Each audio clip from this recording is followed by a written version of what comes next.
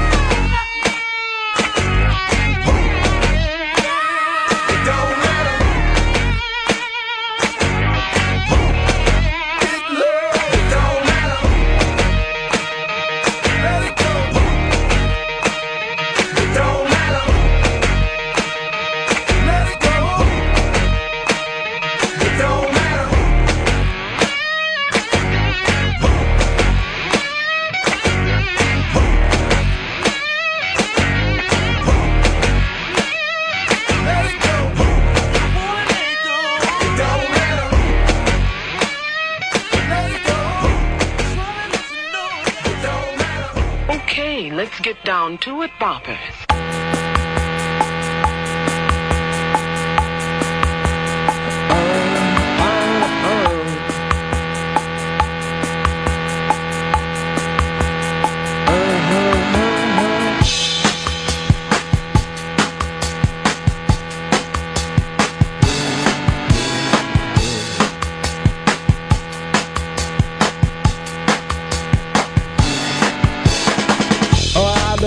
I don't know, where to begin. We are North Americans, and for those of you who still think we're from England, we're not, no. We've been on planes and on trains till we think we might die. Far from North America, where the buildings are old, and you might have lots of mimes. I hate the feeling when you're looking at me that way, 'cause we're North Americans. Buddies, it's the Ron and Fez show on a Friday, and that only means one thing: Eastside Dave Day. Every Friday, as you know, is Eastside Dave Day. How you doing, Davey? Great, I'm fantastic. I love being here, Mr. B. Thank you for the Well, I was going to say thanks for the invite, but I invite myself. That's okay. You can invite. I've always wanted to get on your show, too, but Chris was saying that you guys are pretty packed up. You got a lot of sports guests. You guys got Joe Namath Saturday night? Namath is coming in. It's hard to believe. Yeah, we had Frazier booked, Joe Frazier. He's passed on. Too bad, although his house is now, his gym is now a national landmark. Is it really? Yeah. It should be. And they need to give that guy a statue, too, right? Well, we got the Rocky statue. Yeah, that's what I'm talking about. That's Philadelphia's favorite fighter. All right, it's the Ron and Fez Show, 866 Ron Zero Fez, 866 Ron Zero Fez. Big Nets win last night.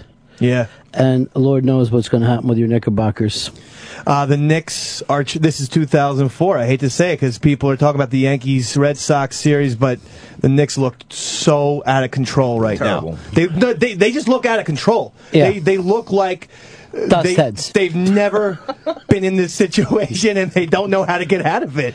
Well, here's the thing: if Carmelo's shooting the lights out, they win. If he's not, anything less than holy shit, how did he make that? He was 10 for 35 in Game 4. He took 35 fucking shots. I'm pretty sure Davey Mack could shoot for a higher percentage. But that's confidence. You know what I mean? When you don't have it, and you're like, give it to me. I can't hit anything. Give me the ball. He's had something like 120 shots in this series, 6 assists. He's passed the ball and found a teammate 6 times. And those were accidents. Those were unplanned alley-oops. He hit off the guy's head. The basketball year has been a great year. It is. It really has. Starting with March Madness and now the pros, it's gotten really great. And I'm so happy for Mark Jackson because he should have been the coach of the Knicks. He would love if the Knicks fucking fell apart and he's sitting there and with the Golden State Warriors beating the 3 seed. It was. By the way, last night I got a very ugly email from Jerry Barca attacking hipsters over what? The Brooklyn win. I hope they go back to Hipsterville with their hipsters and their ironic T-shirts. And I just write, it's just youth, Jerry. Stop hating youth. That was a sloppy win last night. The Nets weren't playing exceptionally well, and the Bulls are all beat up. So, and whoever's going to win this thing is going to get swept by the Heat. Beat who's in front of you, Peppa? I don't know. I honestly think one of these teams is going to beat the Heat. What? A non-Derrick Rose, non-Luol Deng, non-Kirk Heinrich. They have one guy, that Noah kid, whose father was the tennis star. And then I think he went to school with Brazilian Julie. I'm not even making that up. Seriously. Yeah. Really? Yeah. Noah? Yeah. Did she go to Florida? No, not college. Oh, okay. High school. Oh, yeah, that's possible. Some kind of, inter-ethnic high school that they all went to. You can't pigeon exactly what they are, but they're all attractive. That's for sure. There's plenty of those in the store. Kind of light tan, but blue-eyed. How come he doesn't take the hair down just once for a game? It would be the best look of all time. Speaking of which, you're a fucking hero, Mark Sanchez. I don't know whether you saw the picture of him yesterday. I saw it. With the... Now, what is that called? Is it a barrette? Headband. But a headband is more like a sweatband. That it's thing... thicker. Mark Sanchez. Okay, that's good. It's what soccer players you get a wear. gay voice. Well, what is that? girl soccer players. But that's what little girls wear to church. It's such an awful look, and it's just everyone in New York has got to be moaning at the sight of Mark Sanchez. I hope it made the back of the paper today over basketball. Look at Sanchez's gay fucking hairband. And, that would be the headline. Well, because LeBron's got a nice thick fucking a thick black cock is on his head, and Sanchez I don't is know about that. thin little fucking no offense, swish fucking headband. That's no offense taken. And he's talking to the reporters. It's just mellow. And he actually said something like, "I guarantee I'm going to be the quarterback." I'm the starter. Why didn't you guarantee it last year, asshole? Because you blew. Butt fumble. It's going to go down in history for that. People just be chanting Geno 2 games in. Yeah. Or 3 interceptions. I hope everyone brings back the "Everyone Goes to Geno's" fucking song. Maybe they're just hungry. They want a cheesesteak. I don't know. I'd walk past that fucking place. I always get surprised when like Geno Smith, and he's not like an Italian looking guy. I mean, he's a good quarterback, right? But it's confusing to me. You want everybody to fit into their ethnic fucking place in life. No, I just the names usually fit the way the guy looks like. That's all. I mean, a guy named Geno. This guy stinks of Geno, if you ask me. All right, up on the iBank today. Now, I'm going to ask you this, Chris. What do you think more people have been interested in so far? Amanda Bynes topless or Teen Mom's porn screen caps? I'm going to get screen caps. Davey Mack? Amanda Bynes, because bigger celebrity. Davey Mack is 100% right. Thank you. Over porn, this weird little girl who's breaking down and taking pictures of her titties. Totally off the rails. Just totally. What show was she again? She was just a child star, and I couldn't even tell you what the name of the show was. There had to be a show. You're not just a child star, just like a famous child for no reason. Oh, all that? No, so What I Like About You, I believe. That's what I like about you. And all that, and the Amanda Show on Nickelodeon. See, these are all Nickelodeon shows. Yeah. And you got to be fucking Sam to know what those are. He was on 4 episodes with her. Yeah, he was fucking 18 but looked 5. But he was the only teenager with a baba. I couldn't believe he was 13. But yeah, here she is. She's complaining that she's fat. Jesus Christ. She's complaining she needs to lose 20 pounds. You ain't fat, honey. Yeah. I'm going to Photoshop myself in that thing right now. Yeah, and then have lightning bolts hit you. And put it on Instagram. Put it on Pinterest. And then let's see the other one. The porn girl. Okay, here's she's Teen Mom? She's Teen Mom, yeah. And this is from her sex tape with James Dean. Backdoor Teen Mom. James Dean? Not the one that you're thinking of from the 1950s. She's sleeping with a corpse. All right, Teen Mom. What's she doing with her ass in the second picture there? Well, it's Backdoor Teen Mom. That's the title of it. It looks like she's sticking a dildo in her asshole. I was going to say, she's picking or something. But it looks like she went for the fucking deal on the tit job. Yeah, she and did. just got the really cheap one. Well, I don't think MTV pays very well. That's all right. I mean, those tits are actually hard. They're like fucking hard cones.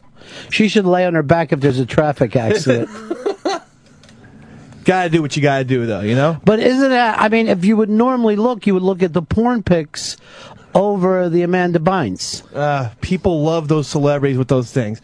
Like that girl on the CBS show, what was her name? Kat Dennings? Kat Dennings, the two drunk or two cheap girls? Yeah, I got no problem with that, though. Yeah. Kat Dennings is all natural. Yeah, oh yeah.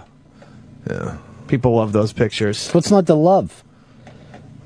Oh, trust me, I'm not complaining here. It Mr. seems like B. you complain, like you got a bitch about it. No, but I mean, like, I follow her. I follow Kat Dennings on Instagram, and like today, what a weird thing to say. She put like pictures of just like 2 cups of coffee, and it was like me and my friend, who's also a hot chick, and that's all she does is put the coffee or the food or like a strudel. Like you're Kat Dennings. Don't put a fucking Twinkie picture up on Instagram. Here's Kat Dennings. I found another picture of her. Yeah. What the hell's this? That's Kat Dennings. Is it really her? God damn it, I hate the lies. I believe that was photoshopped. I hate the Photoshop.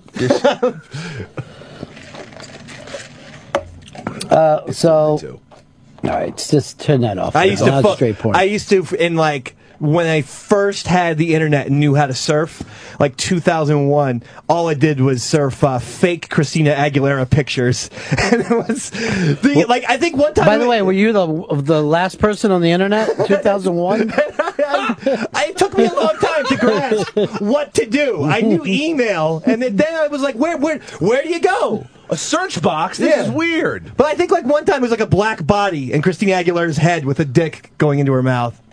But that's all. I remember the first time that I saw those pictures. I'm like, why did she pose for this? How'd this come out? Somebody sued. Oh, Teen Steam. Teen Steam sued and won under this is not my body. That's my head, but not my body. Yeah, I'm not sure you can get away with that. I think photoshopping is legal.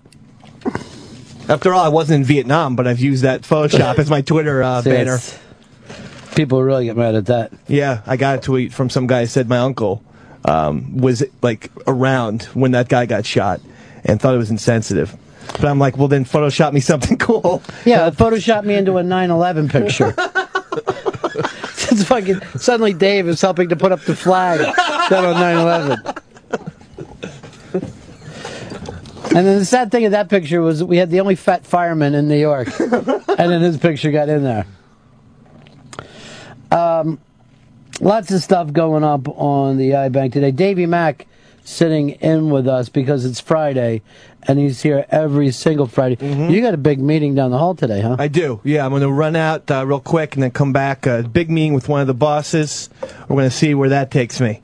All right. I'm very excited for this. I'm actually slightly nervous here. It's good that I'm here among friends. Yeah. I'm feeling a little bit calmed down. Well, you should be, because T-shirts against the suits is as old as this business. It does. I feel I'm a little bit wired for this thing. Well, just gotta settle down, realize it's gonna go nowhere. You know, I don't know why I'm putting pressure on myself. Just realize, hey, I always, you know what? Picture yourself in your underwear. That's the best thing before you go into an interview. That's what's making me nervous. I'm telling you, the problem is and again, I'm thankful for the meeting, but the meeting's been canceled and rescheduled so many times. So I start thinking, oh, fuck, David Mack. No, you know what? I get the same fucking thing, and so does everybody else. You do? Okay. Because the reality of it is we don't have enough VPs. Right. There's not really enough of those guys.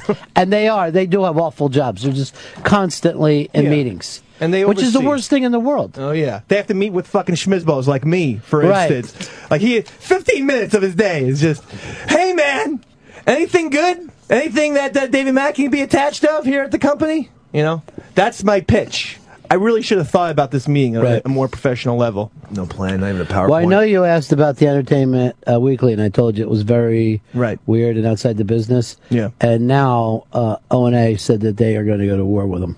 Oh, really? Yeah, they hate him. All right. That's cool. Are you guys going to war with them? Sure. Oh, good. I have a problem. Well, then that means I can go to war. Yeah, we're all at war. It's a world at war. Oh, I love a nice war. Trust me. It's the one thing I enjoy. I'm like fucking Patton. Well, that was if you know what, you brought this up to me before, but I thought of it because somebody sent. I get two kinds of pictures. One that says, "I didn't know Dave played guitar," or "I didn't know Louis C.K. was a jockey," and it's that thing that you brought up before about every redhead person you get put in with. Now it's either you or Louis C.K. gets it. I know. I get it all the time. And Glenn Hansard, if that's what you're talking about, there's some redheaded guy who I get constantly because he has a new album out and people think it's me on the fucking cover. Oh, yeah. This is all over the subways. Oh, yeah. And people are like, hey, man, I love your new album. I'm like, that's Glenn Hansard. And so I actually tweeted at Glenn Hansard that he better stop stealing my look. Otherwise, I'm going to sue. But he hasn't replied. But you have to get a lawyer so you can actually go through with the suing. I got like tweets yesterday on there was some redheaded guy. It might still be Scalabrini, but he's not playing for the Chicago Bulls. He was sitting like behind the bench, and I'm still getting the Scalabrini. Like I look nothing like fucking Brian Scalabrini, for Christ's sakes. He doesn't even have a beard. I don't know, man. Hey, Steve's assistant is on for us. Oh, for your meeting, I guess. All right. Hey, what's up, dude? Yes, is Davey there? Yeah, he's here. Yeah. Dave? Yeah. Dave, hey, I got bad news. We're going to have to postpone your meeting one more. Son of a bitch. Son of a bitch. Dave, is this really you, Dave? Matt? Dave, yeah, that's is Matt. This you? That's Matt. Matt Fastow? The good news is we can reschedule in June. That is good news. That's positive. Is this him calling up? Sounds like a definite. All right, let's put a pin in this one. Yeah, it's Matt. Matt, you're fucking dead now. Don't even say that. Was that him? What's this box for? I brought that in for you, Ron. You know I enjoy bringing gifts. I don't know if I want to see this. More gifts. You want to see it now? Or? Yeah, okay. Let's take a look at it. This is for you, I guess. And this is these are shirts that a couple people designed. I think their names are Liz and @Airborne Ranger. This is the Pepperkeet Ron and Fez shirt. Jesus Christ. These are really for us? These are really for you. I got sent to me in my home, so I brought them from New Jersey today. That's what you people are up to. They were made by Liz and at Airborne Ranger on Twitter. Here's what we ought to do. Can we get a picture of this? No, let's get a picture of this up. And Chris, let's have you sign one. How about he wears it too? I ain't wearing it. I have no class. I have no class. I have 3 shirts with my fucking dumb face on them, and anytime I go somewhere, I put them on. You know what's really embarrassing? I would laugh at you, except for I see stuff from me when I start at radio, and I'm wearing my own shirts. And a lot of shots. Yeah. You want me to hold it? Just hold on. You won't be in. I'll just so I can get the picture. I'll take the picture of I you. think we probably have even a picture online somewhere. If Liz would send us like maybe a good picture, because I don't want it to come out shitty. It's a beautiful design, I'll tell you that much. It's crap. I'm not sure. I don't know. You know, I don't want the messenger killed. I'm not sure exactly the meaning, but I know that the pepper. Liz actually drew that, right? Yeah. Now, she was drew it yes. freehand, or did she catch you on your perch and then trace it? See, I have. When did you become a bird? I don't have the body of a That's bird. what Ron's inquiring. Why do I keep getting associated with animals? I don't get it. What's the people's problem? This is why he only pays $500 a month in rent, because he lives in a branch. You're a jerk. And what is he wearing? Like a Ron Fez dog tag? That kind of is cool. Yeah, it is kinda like cool. Ron Fez dog tags I'll wear. I'm wearing some dog tags of somebody. Sailor Jerry is his name. Like, and Sailor Jerry Rum. What are you, dating him now? He's in the Navy. Your uncle in the Navy. I found him in spring cleaning. What?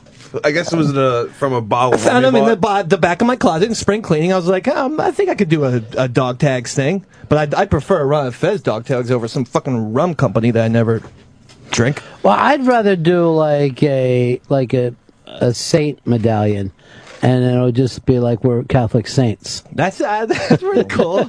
What? Yours now. It would be amazingly expensive. Look how mad he gets. I took a sip of his water because I got dry mouth. I don't want them. Hey, Mr. B. Yeah. I have a moral dilemma for you. Oh no. No, it's a moral conundrum. Dilemma! I'm sorry, moral conundrum. And I forgot give the it to name. me. And okay, you have a friend who you work with at least twice a week, and you want to bet some money on the Kentucky Derby. Right. Okay? And you know for a fact that this friend is a gambling degenerate. You bring in $50 for this guy, and he refuses to lay down the bet for you. What the shit? What the shit is going on? And let's just say that this friend lives on a branch in Astoria, Queens. He's only in it for himself, apparently. What's the problem with the action? He's been texting me since 8 o'clock in the morning yesterday about this. I told him you can make your own account like an adult and make your own bet. I can't bet in New Jersey. He gave me a website. I tried. They say you cannot Why bet. are you trying to bet? I know that this horse is going to win the fucking Kentucky Derby. And I'll write it down for you because I don't want people impeding on my action. I know for a fact. Because What's it pay, Pep? Do you know? It's paid out 5-1, this horse.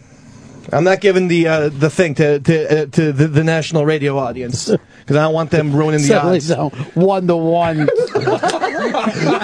I don't want people doing it. What is and what do you know about this horse? Okay, this is what I know. Besides the fact that, again, I don't want to give out information, but one of the owners is a very famous basketball coach who won the national championship. Yeah, but that's no reason. Number one. Number two, I watched I had insomnia 2 nights ago. All of a sudden, 60 Minutes Sports is on. That's their, real sport. And they had a thing about a trainer. This guy's name is Doug O'Neill. And all of a sudden, he happens to be training this horse. And number 3, I had a dream about the horse last night. All right, that's all I need to hear. That was my trifecta. That's all I need to hear. Forget all the other shit. You had a fucking dream about it? I had a dream of winning with this horse, watching it. Pep, why won't you fucking do this for him? I want him to set up his own account so he can gamble on his own. But I'm not going to become a gambler. That's what he understands. I'm not a gambling type of guy. I have enough vices. Chris, is this some reason where you fucked up that account and not let you use it? No, I didn't even think of that. No. Yes, you did, you liar. No. Oh, Ronnie B just solved the fucking mystery. If he wins, then I'm going to have to be making bets for him for the rest of the next 6 months. I'm not even playing the lottery. I am not a gambling guy. He's not a gambling guy. He He doesn't gamble. If he wins, I'll never hear the end of it. So you can start your own account. You've known me for how long? Am I a gambler? I occasionally make a bet on something I know is a sure thing. I got you into buying, what, $20 worth of lottery tickets a week? Well, but that's not gambling. That's Yes, it is. Technically, it's gambling. I don't see it like that. Lottery? That's not really gambling. That's just like buying stuff. Now, by the way, why did they send you the Pepper Keats tweets thing rather than send them here? Were they worried that he would rip them up or something? I think there was a little paranoia. Yeah, there would have been lighter fluid all over it. It would have been a burden. Yeah. So they said. All right, there's something about you, Chris, that can't be trusted. You won't put in a fucking simple bet for your friend, and you're going to burn up stuff that people could win. I can see where the betting thing's going, and I don't appreciate those shirts. First of all, you've gone out of your way to be just the opposite. I don't know whether you have trouble with him on your show, sometimes, but he disagrees with everything that I say. I know. If I say the sun's out, he's screaming at me. If I fucking say it's Friday, he's yelling not necessarily. I mean, that's Saturday, just really. You could just look at a calendar for that last one. He just. I don't see. I go by my gut, all right? I go by instinct. Well, your gut's wrong. Here's the thing. Not to mention a little large these days. What's that, Red? Huh, Ginger? You don't want to just fucking sit up on a branch tweeting your fucking life away.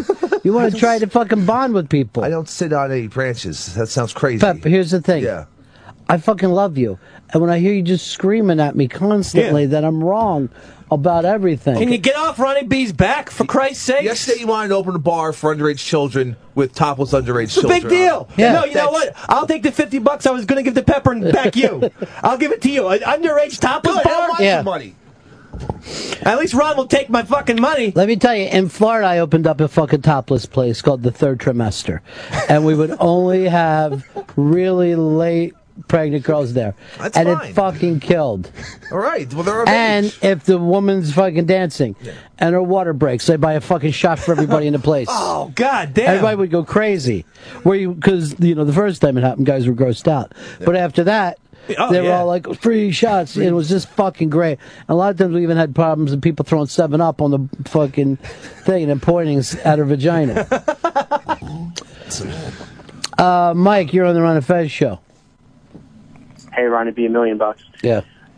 Eastside Dave is much better off not letting Pepper place a bet for him. Everyone knows that Pepper's a cooler and terrible. He is the fucking cooler. I mean, seriously, this fucking kid is Johnny Ice because everything he touches turns frosty cold. Well, I don't want Pepper betting on the horse that I want to bet on. I just want him to place the bet for me. I'll be betting on that horse. I'm gonna lay my cash around. If someone else can bet, I mean, if he bets every horse, so he can feel like a winner. Yeah, that's bullshit. Have you picked? Well, this is the thing. They think it's going to rain on Kentucky Derby, and that changes everything. You need a mutter. Yeah. You're going to look. You need a horse that's Golden Sense Mutter was a mutter. Actually, Golden Sense it would be a good pick because people are saying it's going to go straight to the front. Any horse going straight to the front in the mud might go wire to wire because it's only happened once. You just told us yesterday it's only happened once in history. Yeah, but if it's going to be the rain's going to be that bad and it's just slop. Every other horse behind is going to be eating dirt the entire time. So as soon as you started explaining this, I got chilly. I feel like I need to put a fucking sweater on, start a fire in the corner. Trust me, I know what I'm talking about. Okay, so Liz drew this up, and then who printed it? Kelly is his name. He designed my website. He's at Airborne Ranger on Twitter. Is he actually an Airborne Ranger? Yeah, he is. Wow. He's awesome. He designed my whole website, and sometimes I'll need to get in touch with him about something on the website, and he'll have disappeared for a couple weekends. Doing Ranger stuff. Yeah, I don't talk to him. He's like, and he has a nice kind of Southern accent. He's like, sorry, David Mack, I had to do some things for 4 days. So, what do you need? A new dumb picture on your website uploaded? WordPress is pretty easy to figure out, Dave. But he rules. And I had a feeling like it was something that Pepper, I was going to call him the thing, that he didn't want to see because they were like, hey, don't show this to Pepper. Yeah, not a fan of it. I don't know. If I was like, you don't like it? No, not at all. You just brought up that they photoshopped fucking cocks in the mouths. You're very lucky to get off with a Pepper Keat.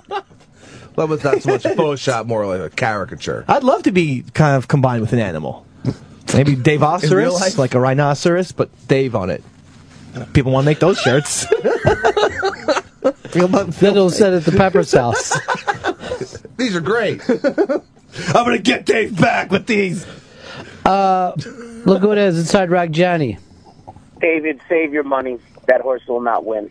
I won't say your horse's name. It's not going to win. Why do you think that? It's not a winner. That is not the Derby winner. Too much good stuff pointing in a direction. Plus, they also have a jockey from the Virgin Islands. He'd be the first African American guy to win since 1903. Is he really American? If it rains, there will be another first at the Derby, and it will be the first female to win the Derby. Yeah, I'm kind of pulling for her too. Mylute. Mylute is definitely your mutter horse, and Mylute, even without Rosie, it's amazing how good this girl is right now. This Jersey girl. Rosie is. I didn't know she was from New Jersey. She's from Jersey. She's from South Jersey. I'm in love with a Jersey girl. She's gonna sing about her, and she's the hottest jockey in the country right now. She's the only Well, woman. she's the only fuckable one. That's for sure.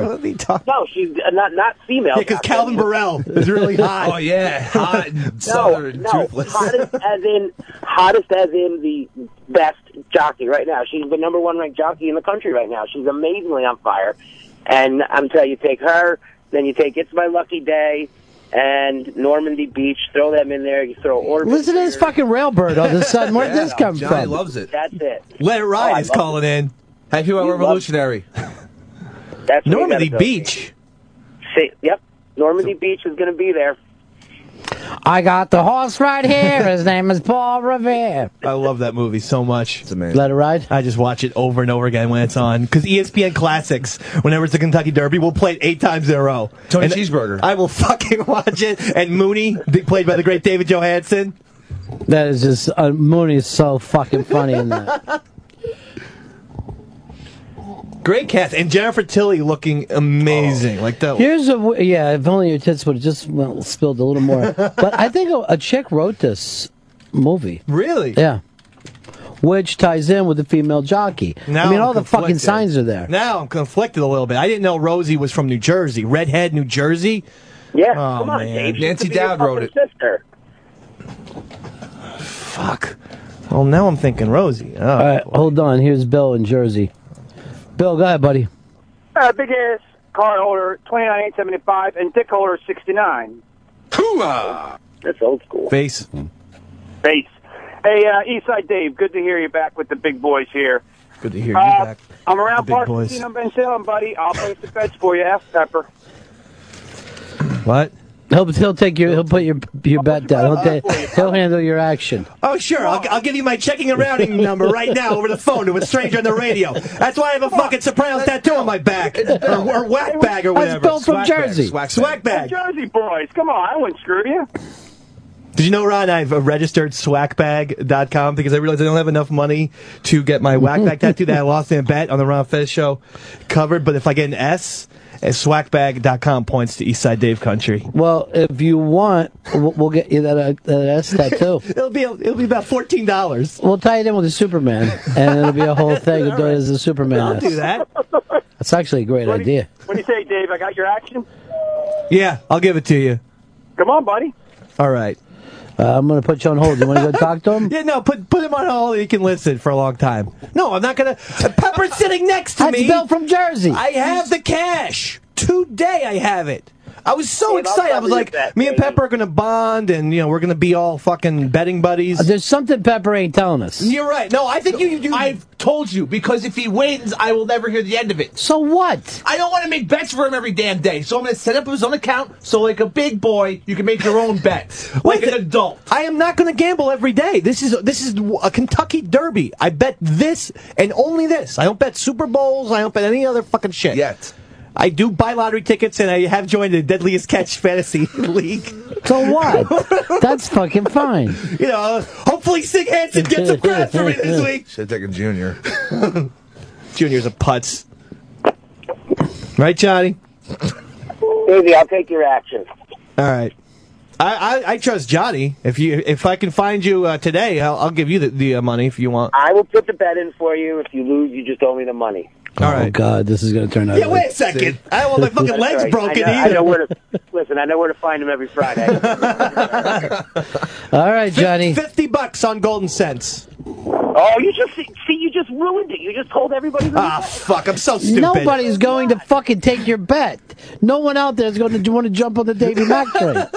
Actually, I'm looking at the odds right now. He just dropped down to. He's down to. Fuck. It's going to be even money. Man, I hope it comes in too. Pays out 210. Forget it. If that comes in, what are you going to do with 210? It's nothing. Yeah, there's not a lot of money. Buy nice food. Maybe I'll buy like Ronnie B a scarf. That'd be nice. I'll buy Fez something. I'll buy Pepper. Maybe I'll even buy Pepper like a nice deck of cards. What time is your meeting? It's at 11:45. Cutting it close, huh? No, it's not the hall. I'll walk down at 11:43. It's exciting. I'll be very. Do you know what you're going to say? Yeah, I'm going to say, I'd like to. I'm going to say, listen, I'm looking for some work here, pal. Why don't you say this? Let's get physical, physical. And they'll roll on the ground. I'd be like, what the fuck? You're just going back and forth. Let me do this for you every day. I'm excited. When I see some of the cocks around here at work, I can't even understand it. Yeah, I know. I said, give me one of these cocksuckers jobs. The people who are on like fucking, like putting the football games on Saturday night. Bam! David Mack can do that. I can stare at a computer like a fucking lughead. You're not very good with computers, though. So? I'm all right. He's good enough. I know how to work AOL. All right. That's how I got in touch with Ron yesterday. I go, Ronnie B, I got a big surprise for you. I want to give away one of these signed Pepper Keats fucking shirts. They're cool shirts. I would love to have a Pepper Keats shirt. Yeah, now that you can wear them, I'll do. That's right. You'll be fucking sporting that thing down on the beach this summer. Maybe we could make like a Hard Rock version of it. We'll sell them in my store. Oh, God. Wouldn't that be great, Pepper? No. All across the country. What? Every fucking place. Maybe if Pepper could sign the Pepper Keats shirt and it gets framed at the Hard Rock. That would be awesome. You got a silver pen? I would hang that. I'll hang it up. It's not famous pants, but it's close enough. It's a shirt. But come on, don't hang it up. Come on. Hang up Pepper's pants, too. You got to pick an animal, Pepper. I don't want to pick an animal. Size of a parakeet. Half a horse, half a bird. I don't know what the fuck this guy is. I'm a man. I'm a man. I'm a man. I even got a Pepper Keat tweet the other night. I don't know what was happening. Someone tweeted about the Pepper Keat while we were watching something on TV last night. It was very weird. What were you watching? Tweety Bird? No, it was on. I think it was on Monday. We were watching The Following, and there was a bunch of people tweeting about it. And somehow Never finished. Someone that. said Pepper would be a follower because he's a Pepper Keat. That guy's a jerk. Whoa! And go straight to hell. Whoever tweeted that. That was me. Well, then you're a jerk. It was at Eastside Dave. That's not nice. Don't be mean to Dave. Did you put that up on the iBank? Yeah, send it over now. It was a cool Just shirt. uploaded. You could have got my face in it. Well, we need like an online contest. I'll wear it to Steve. I'll wear it to the boss's meeting today. You should. I just go like this. If I don't get hired around here, this is going to be you. 'Cause that's the only thing they understand is threats. I think you should go to the meeting with no shirt on at all. All right, we're going to be thinking of a contest of what to do with this. Coming up with like almost a quick question on it. We're thinking of it right now, thinking of what to do. Here's Cody here on the Ron and Fez show. Hey, Ronnie. Hey, Eastside Dave. Hi. I need to ask a favor of Pepper. What? Hey, Pepper, don't you think the OKC is going to eliminate the Rockets tonight? Yeah, I think Durant is going to close it out even without Westbrook. Booyah! Curse is on. They've been cool. Thank you, sir. That series has flown under the radar because of the Knicks Celtics. Yeah. But that's been a good series. That has been a good series. You know, I was watching a lot of that, and I was watching a ton of the Nuggets Warriors last night, and the Warriors. Curry just turned it on in the third, and that was just done. That guy it's unbelievable how great he is. What he's on. Here's Dickie Jr. What's going on, Dogsy? Hey, Dogsy. Hey, Dad, you haven't called me back in a month. What the fuck? You better win this bet, dog, because you still owe me an eighth of weed. We're going to win that money and smoke and toke, dog. See ya. I didn't know you were looking for me, son. Of course I would have reached out to you, but I was at the Bamboozle Festival. Watching my jam bands, you know? No, not Trey. He wasn't there, but Third Raiders, Modest Mouse and whatnot. Modest Mouse is a jam band. You know what? If I you hate just- that music. If you had just stopped one line before. I want to keep going. You guys were rocking out to the fucking Robert Randolph when I came in here today, though. Hell yeah. Just loving it. Hell Just yeah. playing that fucking air fucking slide on your lap. Jersey's own, too. Yeah. He actually fucking drops the accent in one of the songs. He's a talented guy. Well, so are you, Dave. So are you. Well, you know what? On that, I'm going to go to this meeting. All right. I'll Knock be him back. dead, buddy. I'll be back. Come back with good news. Take a shirt. Don't bring any magic beans back here. He's got this. I'm just worried we're going to hear shots. Or at least glass breaking.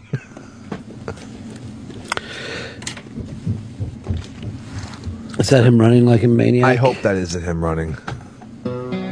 Coming up later today, just before 2 o'clock, it's Unmasked with special guest Alan Alda. Alan Alda Unmasked. That's coming up later today on the Ron and Fez Show. Everybody like this, Unmasked. Amazing. Captivating. Little Jimmy was just telling me the other day while we were pissing next to each other how much he enjoys the Alan Alda and how funny the Alan Alda is. I go, yeah, he is funny. He's quick. Talk guy. And charming. He's quick and charming. I met him briefly when he came into the booth afterwards to cut some stuff. Starstruck. You were? Yeah. Just because I watch MASH. I've been watching. Yeah, all I time don't understand how since you I know was him. a child. Yeah. Tiny little kid. There are certain I've always said this. It's the people that you really dug when you were a little kid, that ones that still blow your mind. You won't give a shit if somebody came in here now who's like a big star. Like if the fucking kid from, I'm trying to think of what it is, Big Bang Theory came in here. He's a big TV star. But we don't give a fuck. He would just be a kid walking in here. But if you're a little kid and you watch that show, you'll see him fucking 20 years from now, and you'll be like, I can't believe I used to watch Big Bang Theory. Constantly.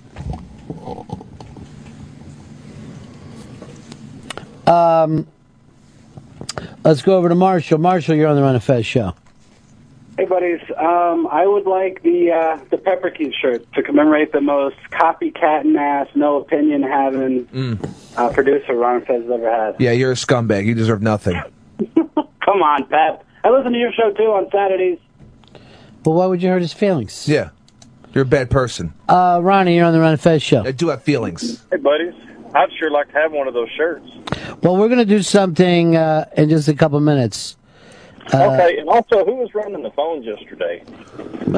Please, you know who that was. Whoever it was, I called them popcorn and they hung up on me. Yeah. Then that answers your question. Well, I didn't appreciate it. Last week is Popcorn's last week. Last week was? Next week is his last week. So why are you saying last week was his last week? I'm probably dyslexic at times. Next week is his last week.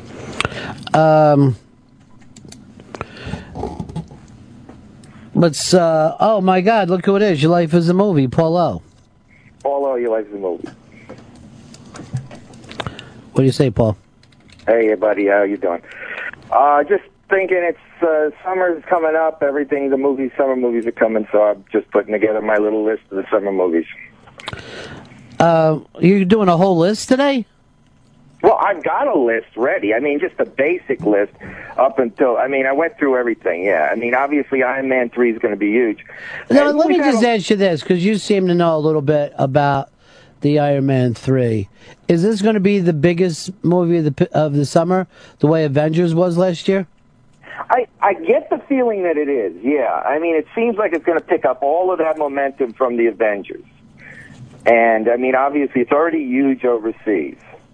So it's hard to say. It could even pass it. God knows. I'm putting that pretty high up. That seems pretty crazy to say that, but it's a possibility. How much did Avengers make last year? Oh, it was like $1.4 billion worldwide. Well, what about in this nation, the United States of America?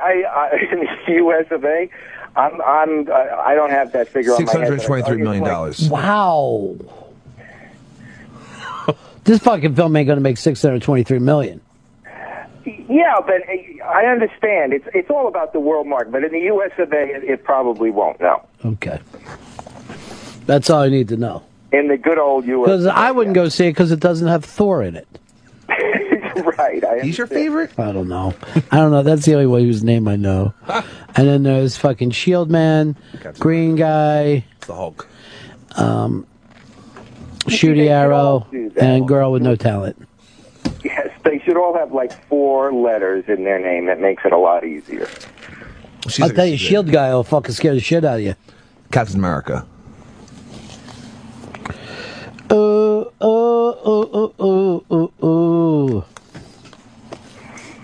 You see, Hulk and Thor are the best because they have 4 letters in their name. Sure. Absolutely. But Iron Man, I have to say, Shane Black is back. So, and he was a big screenwriter in the 80s and 90s, and now, he sort of went away. But he's back. I mean, he's writing and directing again. Yeah, you're right. You're right about that, Paul. He is writing and directing. He's writing and directing. And so it's a fun movie. A lot of surprises. I got the impression that the first 2 Iron Mans weren't even written. Like, there was no script. Mm-hmm. That's what they say. That's what they say. They said they just let Robert Downey Jr. do his thing. Exactly. They just threw it together. And this definitely has a script because they definitely plotted out all kinds of crazy stuff. And so it's fun. That's all. It's a good start to the summer. All right, I'm going to... We'll do this thing as a weekender. We're not going to do the contest we talked about now. We're going to do it a weekender at the end of the show today. So, weekender question. That's how we're going to give it out. Some lucky winners are going to get themselves a Pepper Key t-shirt. Polo, I saw this Iron Man 3. And I have to tell you, when Iron Man died, I was crying like a baby. Oh, stop it. Because I didn't think it was, I guess, the end of a trilogy. Spoiler alert. Stop it. You're spoiling. All kinds of spoiling going on. But when his wife dies before him, that really killed me. Stop it. Stop it now. Stop it. Not Gwyneth. What else is opening this weekend, Paul? There's actually a lot of cool indie films. There's a movie that I'm actually looking forward to see, Greetings from Tim Buckley. I haven't seen it yet, but I'm a big... And that's 3D? No, it's not a 3D. It's a small indie film with the guy from Gossip Girls, Bagley or whatever his name. I don't know. He's a new guy. So Gossip Girl is going to be Tim Buckley. No, it's Jeff Buckley. It's more about Jeff Buckley, but I'm a big Tim Buckley fan as well, so I kind of interested in seeing that. That's and then there's a lot of interesting things. The Iceman's out this week too. I hear with Michael Shannon. That was about the real Iceman, the contract. How did that not work out for us, Chris? I didn't get a response back from that person. And same with what's his name's wife? Which wife? The writer? Oh, that was on someone else in booking. That apparently it's not working out, or it's going to happen later. Well, later is not when the movie's coming out. Yeah. Well, it comes out in New York, but the rest of America, of course, will see it much later. And that's like there's an indie film with Keanu Reeves this week that should be interesting, I guess. What is it, Matrix 4? No, it's not Matrix 4. It's Generation. I'm just saying that there's always a million indie films, especially in New York City, and I would just wish everybody could live in New York City and see everything. I wish you lived here, Paulo. I wish you lived with Fez. Hey, Gary, you're on the Ron and Fez show. Hey, buddy. Ron, I'm sure you've probably read about it, but there's recently been a video posted on the Superficial or TMZ or whomever about that Reese Witherspoon arrest. Yeah, it's up on the iBang, I believe, already, right? With Reese Witherspoon being arrested. How big of a cunt was she to the cop? I can't believe he didn't beat her ass. The cops go through that all the time with drunk girlfriends, though. She's a dumb bitch. Okay, first of all, she wasn't driving. Second of all, she wasn't that dumb a bitch. She just was drunk. Give her a fucking break. She was drunk. I've had a million friends who mouthed off the cops in my life. When, somebody's got fucking something in the car and they're still being a dick, there's nothing you can do. When you have a drunk friend starting to fucking fuck it up for everybody, you just ride that thing down. There's no other way around it. And I guess she's not used to seeing her man get fucking pushed around like this and lost her shit. Just play a little bit of it. Arrest. If you don't get back, I'm a U.S. citizen. I'm allowed to stand on American ground and ask any question I want to ask. Go ahead. Come on. You better not arrest me. Yes, ma'am. Are you kidding me? No, I told you. I'm an American citizen. All right, let's stop for a second. Nobody's bragging about being an American. You're only drunk when you start to bring up your citizenship. This is America. How much wine did she drink? I think it was a funny video. I think she was all right. Yeah. I mean, the husband was drunk too. It's and he just was typical driving. Southern stuff. That's all. She's just a Southern girl, just shooting her shit. All right, let's go. This is beyond. This is beyond. You fight with me. I promise This you. is harassment. You're harassing me as an American citizen. I have done nothing against the law. Reese, can you please? Yes, you have. You didn't obey my I have to obey your orders? Yes, you do, Reese. No, sir, I do not. Tonight, Reese. Absolutely nothing. Reese. I'm now being arrested and handcuffed? Yep. Do you know my name, sir? Don't need to know. You don't need to know my name? Not quite yet. I'll get that really? information. Okay. You're about to find out who I am. That's fine. I'm not real worried about you, ma'am. I done told you how things work. You want to get out and get up in my investigation? That's okay. Yes, sir, I do. Well, guess what? We have a law for that. It's called obstruction. I'm obstructing your justice. Yep.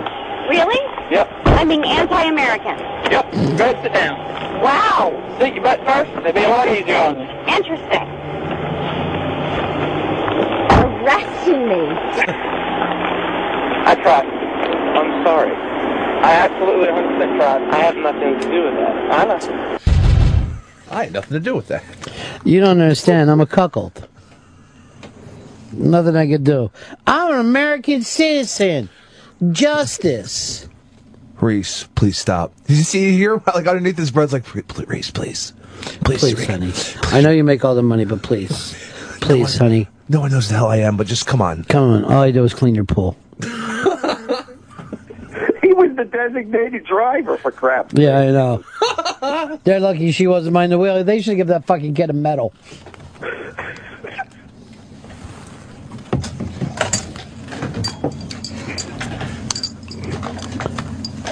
Davey Mack back? Oh, yeah. That was quick. No, I got some very positive feedback. Good. That's all I'll say. And then I was handed a bottle of booze, but from him? No, from Roland, because say it. Liam was supposed to give it to me. That's good stuff. Never did. Gave it to. And Roland heard about it and said, well, listen, if Liam's not going to be a man, the last time I was here, Liam was supposed to apologize by giving me a nice bottle of something. Roland gave it to me. So, as far as I'm concerned, he's just class personified. And you used to fight with Roland. One time you got in a car to come up and fight him, remember? Yeah, I was suffering from flu pains, and I was forced to go in and fucking bare knuckle fight him. I'm like, I don't want to do this. I really am sick. And no, I got some positive feedback. I got some things that I wanted to hear, and then off you go. We'll see. That was the fastest meeting I've ever heard of. Let's open up this bottle. That was the fastest meeting I ever heard of. Are you really opening up the bottom? No, I'm just kidding. What are you saving it for? Special occasion? No, when maybe that fucking I will. horse comes Who the in? hell knows? When that horse comes in, you have some bourbon. No. For good luck. I got to be at my parents' house at 8 in the morning. Since I'm between jobs, I'm their official landscaper. Oh, nice. So it requires, okay, it's fine. David Mack goes over, mow the lawn on Thursday. That's fine. But now they've heightened it into weed whacking, weeding, and different sorts of planting flowers and trees and shit. Wow. Yeah. I know. Fucking Davey Green Thumb over here. I don't know what the hell they think I am. I'm not sure they want to trust me with their fucking flowers. And By the way, turning that turning that into an 8 o'clock Saturday is making sure the eagle doesn't fly on Friday. That's probably no. It's on Sunday morning. So you can't drink now because in 2 days you're gonna fucking take a hoe. I can drink today, and I probably will be after the wonderful meeting with my boss, who I respect a lot. I'm gonna today's Fun Friday. Feeling good in the neighborhood, Midtown. Either that or Applebee's. That's 2 for $20. Polo's on. He wants to say hi to you.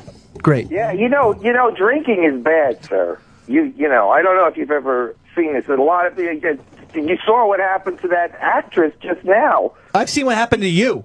I've been around you when you're hammered. Yeah. One time he wiped his ass all up and down the fucking walls of this place I was working. And didn't they lock you up, Polo? And then they even fucking gave him like a Section 8 once. They put him in the loony bin. Yeah. Have you ever been so drunk that they act like we need to detain you in a mental hospital? No, never. Even when I pissed accidentally on the Jewish embassy, I just got a ticket. It was a cool cop. All right, what's this suicide story that you have up, Chris? All right, since 2001, suicide rates among middle-aged white males have jumped about 15%. Mm-hmm. And but here's some interesting news. Hanging yourself has jumped above drug overdosing, just taking drugs to kill yourself. Well, only girls take drugs to kill themselves. That's not true. That's according to these stats. It's number one's gunshots, number two's hanging. Gunshot would be the best way for a man to kill himself. Absolutely. I say alcohol, pills, and the ocean together. That's how Jeff Buckley died, probably, but not a ton of others. All right, so how much is this percent up? It went 15% up. Excuse me, no, 20% up. Excuse me. All right, in a decade. Some guy wrote 23% there would be bodies piled up on every street corner. That's not 23% of the country, you asshole. It's middle-aged, specifically white American male. And it's only up 23% above what it used to be. Mm-hmm. It's not 23% of fucking middle-aged American males. No, it's 25% of the American population is killing itself every year. But no. What is that again? 28. It's risen 20% in a decade. Right. But 23% are not fucking killing themselves. No. Every year. No. It's just 23% of what it was before. Exactly, yeah. Right. Of middle-aged white men. But what do you got to live for? Let's face it. If the fucking Nets blow Game 7, I'll fucking do some oxys. You're just going to get high. Drink my I bourbon. didn't know you were a Nets guy. I thought you dumped them when they left Jersey. I go between Nets and Knicks. I'm not going to lie to you. You're just a bandwagon motherfucker. If my Knicks lose to the Celtics, I'll take some oxys and drink my bourbon. You see the Knicks? And I'm also kind of a Celtics fan, too. By the way, that won't kill you. I honestly don't think that you can overdose. You see, the Knicks came in the last game that they lost. They came into the stadium in all black. Yeah. Oh, yeah. Where have I seen that before? Oh, the Giants did that against the fucking Patriots. Real originality. If they lose the series, it's J.R. Smith's fault, right, for getting ejected in game J.R. 4. Smith is a scumbag. I mean, I like him, but it won't be his fault for getting ejected in that game. Oh, of course. No, actually, the next game where he went, he started the game 0 for 10.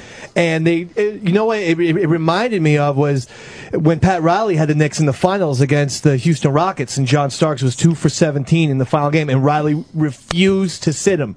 It was like, you're my dog. And he just kept, the shots were hitting off of cheerleaders' heads, off the backboard. And he's like, go ahead.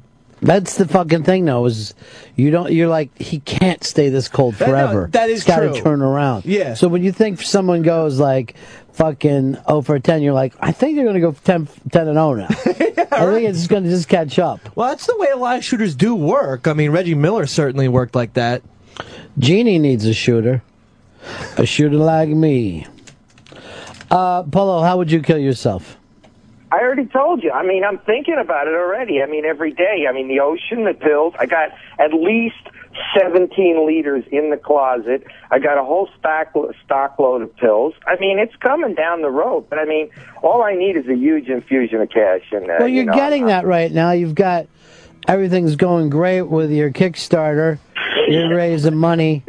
Let's see. You've raised $522 on your way to $20,000. I actually have to bust my ass on promotion for this. I got like 40 days. I got to bust my ass. I actually know a lot of cards I can call in to like, you know, get articles written and shit. But so I'm going to try and do that.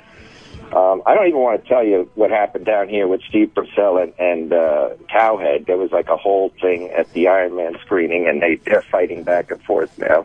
Death threats are going on. Why are they fighting with each other? Well, apparently Steve Purcell got Cowhead thrown out of the theater. Why?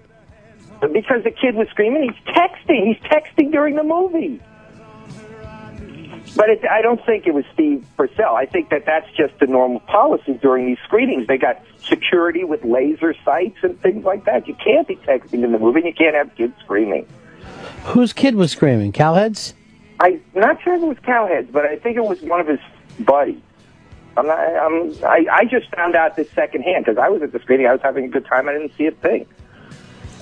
But apparently death threats are going on. They're all on air, back and forth in the media. I mean, God knows I was going to... Man, when I knew Cowhead, he was like a really easygoing guy. And now every time I'm hearing he's fighting with people, he's putting up retard pictures. He needs to take a step back and smell the roses a little bit, buddy. Well, that's the thing. I come off like a gentleman in most cases. I mean, I always thought Cowhead was a gentleman. Yeah, well, I don't know him. That's what I'm saying. He never comes to the screenings, but apparently he's a Marvel guy, and he went to the Avengers and he went to Iron Man. So, All right, Paulo, while I'm sitting here, this just came in. Bring $1,000 pledge to your Kickstarter campaign. Whoa! What? Are you serious? Got G-Bo. Put it on Golden Sets. Dude, that's a great idea, right, man. Ronnie B. He's on his way if he fucking goes and bets that. Yeah. You got to. Bet it on the horse. A late bell is better than no bell. Not really. Okay. I know, So, anyway, Paulo, stay out of all those guys' fights. And then don't go gossiping about them on another show. I'm not gossiping. I guess it's third-person rumors. Yeah. Okay, so it's gossip. I'm sorry. I thought it was, but they both, you know, he's saying it on his show and he's saying it in the media. I'm assuming that I'm not. Where's Steve Purcell? Did Steve Purcell write an article about it? I guess not. Maybe not. Maybe he was just talking to me. But I mean, he was concerned because you know people are calling him up and getting upset with him. Does he feel like he's going to be killed? Yes. Get it. You know, you gotta be easy going. You gotta fucking chill out. Chillax, even. I don't know what that means. It's a combination of chill and relax. Why don't we just say re-chill then? Because it was just me and Steve yesterday at the Sapphire screening because it was like a last-minute screening. And so we just chatted for a bit, and I was... Sapphire, is this about the old wrestling fucking lady? Better polka dot dress. It's a Chris O'Dowd movie. I'm a common man. It's a fun movie. It's lots of Motown tunes in Vietnam back in the 60s. So it was fun. I enjoyed it. But, I mean, you know, still, I'm Where's trying the to song? be on every... So, what's this thing about Sapphire? The Sapphires, it's like Chris O'Dowd's this broken down promoter, and he gets these four Aboriginal girls to go sing Supreme type style in Vietnam during the war, and it's got. All right, here's their song. Oh, this looks good. He's just a common man, working hard for the man. Hey, he's a American dream. Hey, he's a American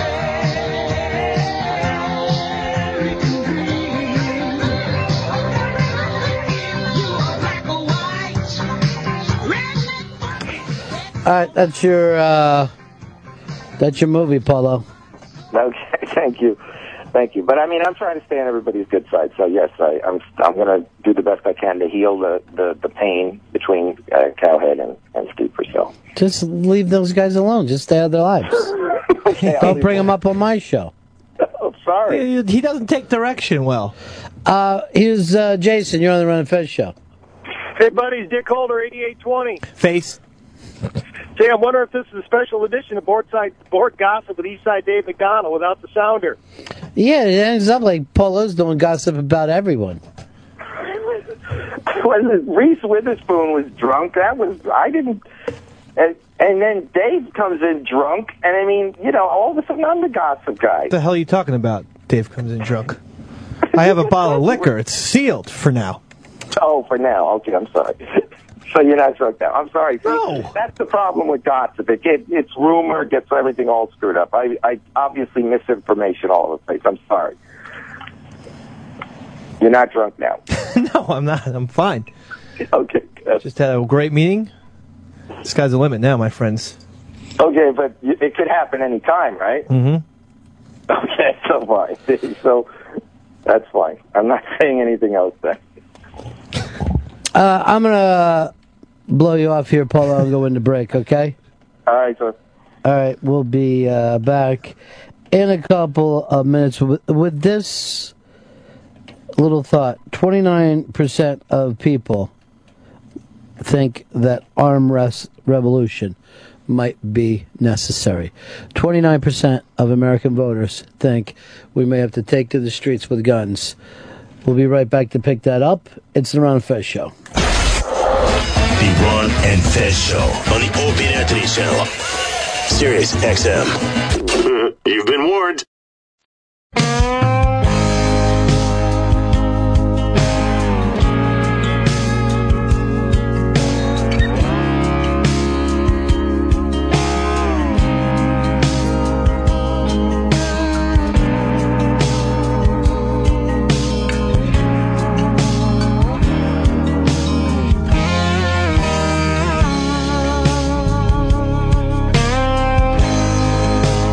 Sometimes it ain't easy.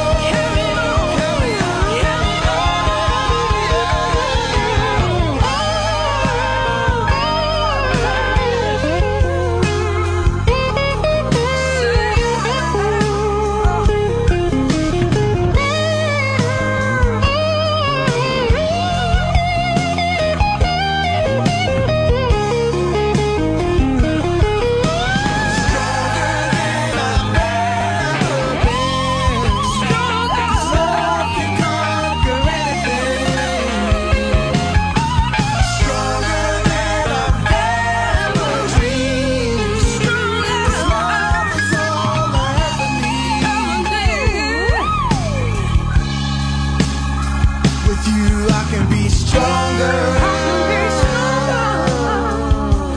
I can be stronger. I can be stronger.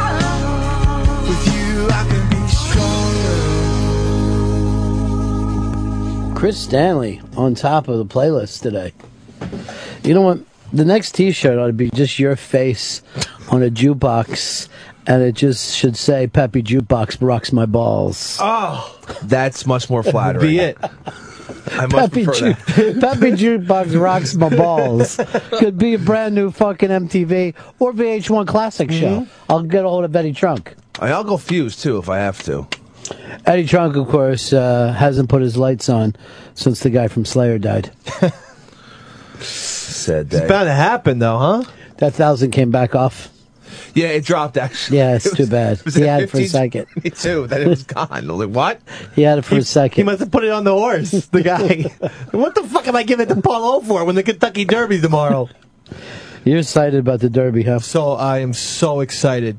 I know I'm going to win. I fucking know it. Really, I should be very irresponsible and take all $800 that I have. What are you waiting for, man? Put the 8 down. Come on. You got to put Shaw in. That's what I'm scared about this bourbon, is that I have a feeling like, hey, Pepper, $400 on Golden Cents. Fuck the 50. Here, let me just smell your bourbon here. And, by the way, and who's this a present from? It's from Roland, and I thank him. Liam was supposed to give me whiskey the last time I was on the Ron Fez show. Liam offended me by saying I lost weight, and he said he was going to apologize by giving me a bottle of whiskey. 2 weeks later, he didn't fucking give me the bottle of whiskey, but Roland gives me a bottle of bourbon. The point is this: I saw Robert Randolph in the Family Band. Unfucking believable.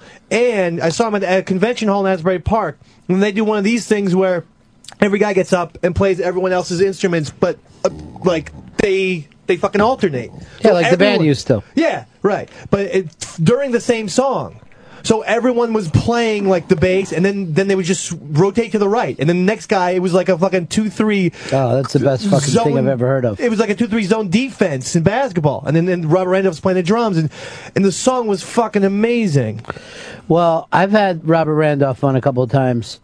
I will never have him back because during a commercial, he said to me, "This can't go on the air, but I know this is fact. LeBron is going to be a Knick, and I've got inside word." And then I fucking spent the next week and a half telling people in my neighborhood, I can't tell you how I know this, but LeBron is going to be a Knick. That was who was the guy, the celebrity, who said that Peyton Manning, he had from inside sources that Peyton was going to retire. It was someone crazy. Rob Lowe? It was Rob Lowe. Yeah. What's with these fucking celebrities here? Peyton was so fucking hateful to Rob Lowe after that, though. How can you not be? He called him like Soda Pop Curtis and shit. He pulled a knife on him. Go back to the Brat Pack, jerk. I give you guys a full thing that you smell that fabulous bourbon. You're not each taking a pull on it. Oh, I want it. Well, it's not mine, so Yeah. That's for sure. I can't. I'm not going to steal What the man's heck? liquor. I mean, we're men, right? Just a pull. Just a pull. This isn't going to be some kind of fucking Paulo bullshit. Right. Oh, that looks good. That's about it. Wow. What are we talking about now, Roddy B? Whatever topics you want. What did you do? Lick the top of it? I took a sip. I took a nice sip. I want to be a professional here.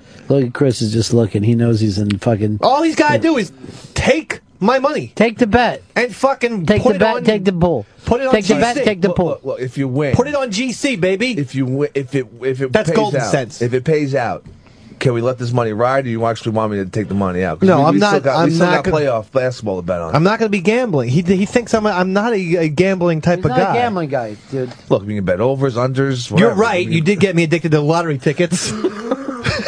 It's fun to bet overs and unders. Come on. Hey, here's something weird. I always wanted to know, Mr. B, is when guys buy scratch-offs at 7-Eleven, why do they always play in their car? Have you, or is that something Where that else you doesn't gonna happen? At home? I just scratch them in the store. Yeah, I mean, in the store, on the outside. I see a lot of guys, they go into their car. Have a moment of privacy. What if they hit big? They don't want anybody to fucking grab it. I bet you that is it. Oh, I love scratch. A lot of moral conundrums solved today. This is like fucking doing a goddamn show with a Tom Waits album. You two guys. My buddy used to work at a bodega, and we would we close the bodega and just hit scratch-offs all night long until we hit like large, so we could pay off all the scratch-offs. Guys had exciting lives. Yeah.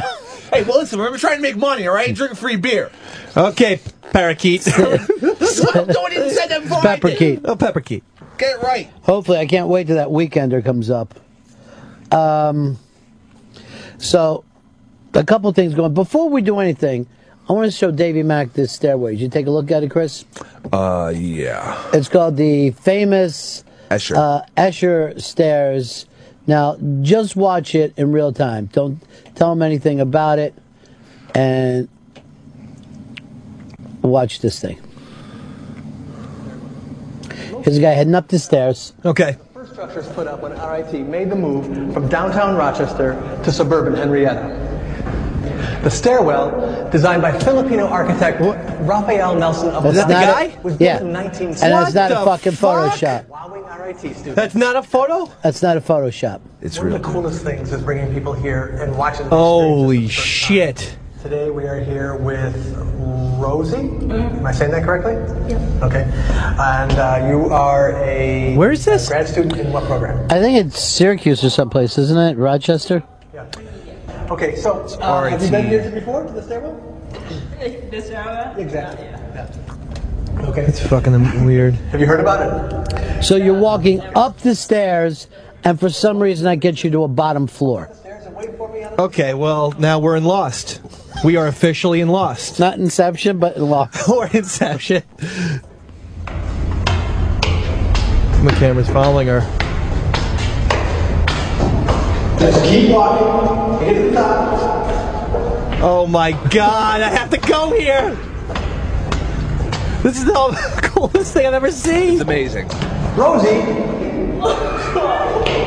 What are you doing here? Wait, she went down the stairs! It's the greatest place in the world. Honestly, if that happened to me, I would jump out of a window. Like I couldn't take it. If you jumped out of the window, you'd actually fall off. So that you can see that each step is a flat surface parallel to the ground, and that you are actually ascending. Neither one of them, it's not an upstairs or a downstairs. It's the same floor as that you're on. How? God. I can't figure it out. Because there's steps. Right. Okay. Because he is stepping. I can't You see do this. His legs are going up and down. I was not prepared for this. Graduated in 2002, and she mentioned it to us, and I appreciate it's more of an art. It's just an architectural trick, that's all. Then when you say that's all, like it's not mind-blowing. I know. Superman flies, so what? He's from Krypton, duh. Everyone can. Staircase, I would tell them to go up a couple. Thanks, Tony Hawk, for joining the interview. At your class with me. This boy has never married.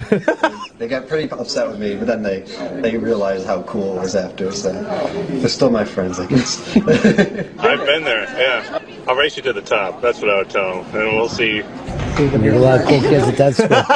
Look at this. Now look at these little kids. That is How the fuck does that happen? That's actually scary. That little kid was showing up at the bottom. Shining. Yeah, it's The Shining. It's like a fucking weird. I like to see blood porn down there. I like that. Okay. You don't have a twin brother, do you? No. Okay. Just me. Okay. Well, I will see you downstairs then, all right? Winnie!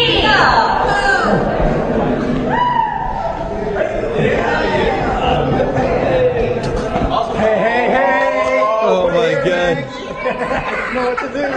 I don't know what that means. Pound scares them. I know. It's been around forever. White people do it. Pound doesn't scare you, does it, Peppy? Peppy Jukebox. What? Never, no. Blow it up. Rocking the cocks.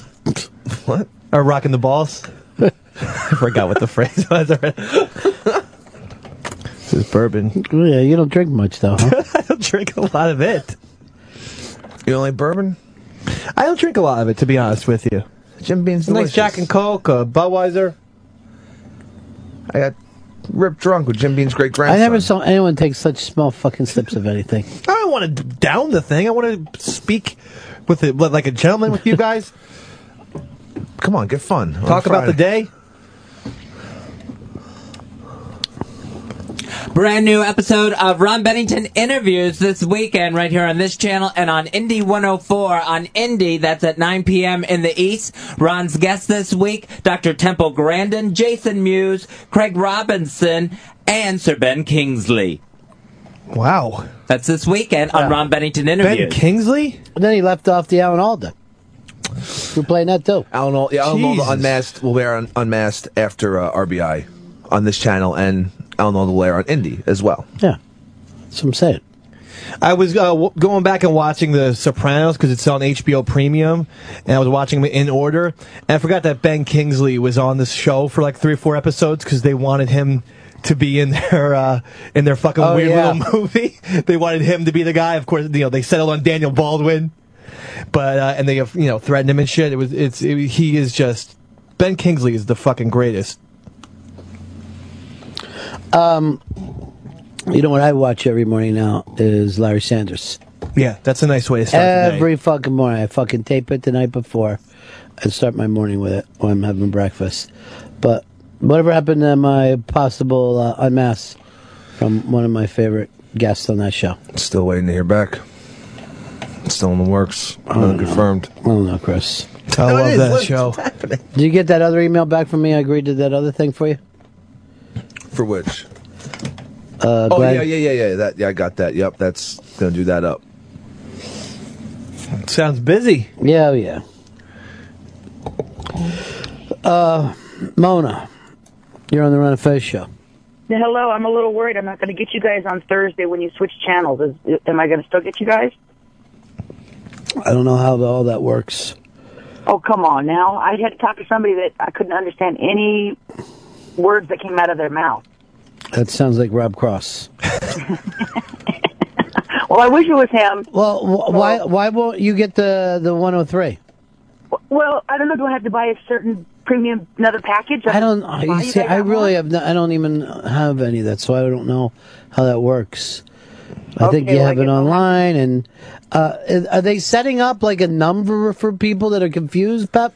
I haven't seen a number. They're running promos during breaks explaining what they are. We're moving to 103. The whole channel? Yeah. What the hell? What this happened? Somebody by the name of Sean Valley. I have a show on Saturday, but they could tell the Dave Man.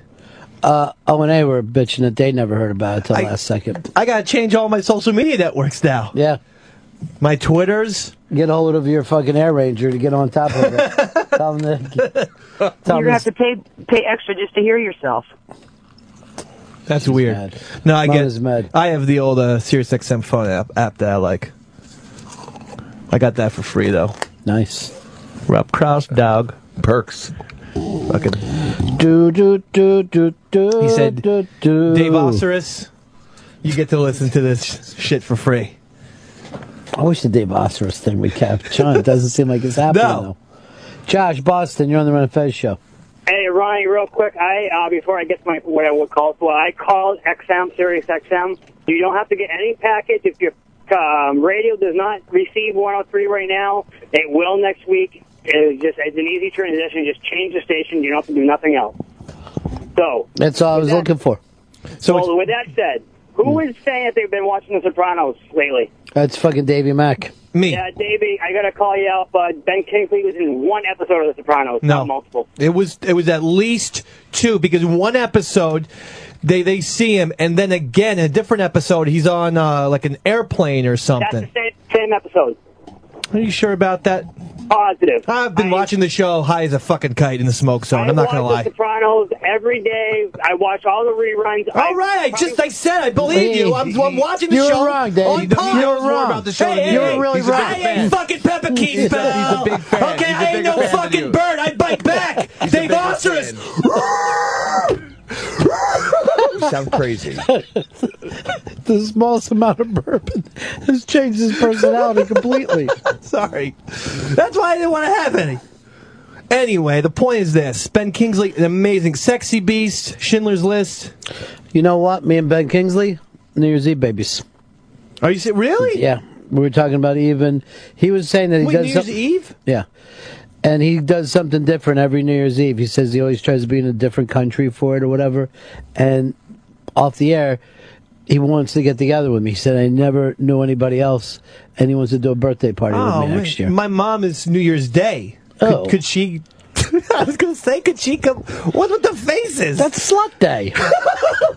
No, the weird Everybody thing knows is, that. You just said that about my mom. Supposedly it's bad luck to be born on New Year's Eve and good luck to be born on New Year's Day. No, I wonder why that is. Those fucking people thought that monkeys ate the moon. They were fucking afraid of everything back there. I guess New Year's Day, it's like the sunrise. Yeah, all is quiet on New Year's Day. New You know, Year's Eve. fucking Bono comes out. New Year's Eve is kind of like the sunset. So maybe Yeah. that's what they were thinking. Out with the old. That's what I mean. Like me and fucking Ben Kingsley, we're out, and here comes your mom in a diaper. Hey, I'm the New Year's baby. Hey, you guys have some Academy Award nominations. You guys have at least 2 or 3 Academy Award noms between you. Don't you ever forget about We got that. one win. That's all right. Charlie, you're on the Run and Fez show. Hey, is Dave going to bet the win place or show? Don't jinx the horse like in Over Greenwich Village. Well, of course, I would win. I'm not betting a fucking Kentucky Derby to place. What the hell? What are you making faces for, Pep? It worked out in Public Greenwich Village. Did it? Yeah, it Because did. they ended up with no fucking money. See? Oh, they bet this to place. And what did he say when he found out his friend fucking placed? You jinxed me. He never saw the movie. Oh, please. He jinxed himself. Eric Roberts was a train wreck in that movie. What are you talking about? Eric Roberts was the movie. I know, but his character was screw up.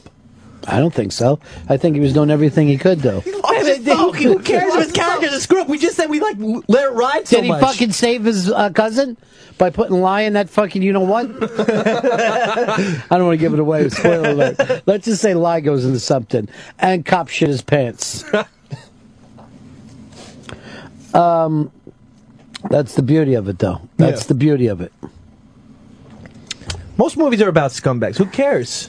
So today we're giving away our first Pepper Keat shirt of all time. And Fez Watley will let us know how.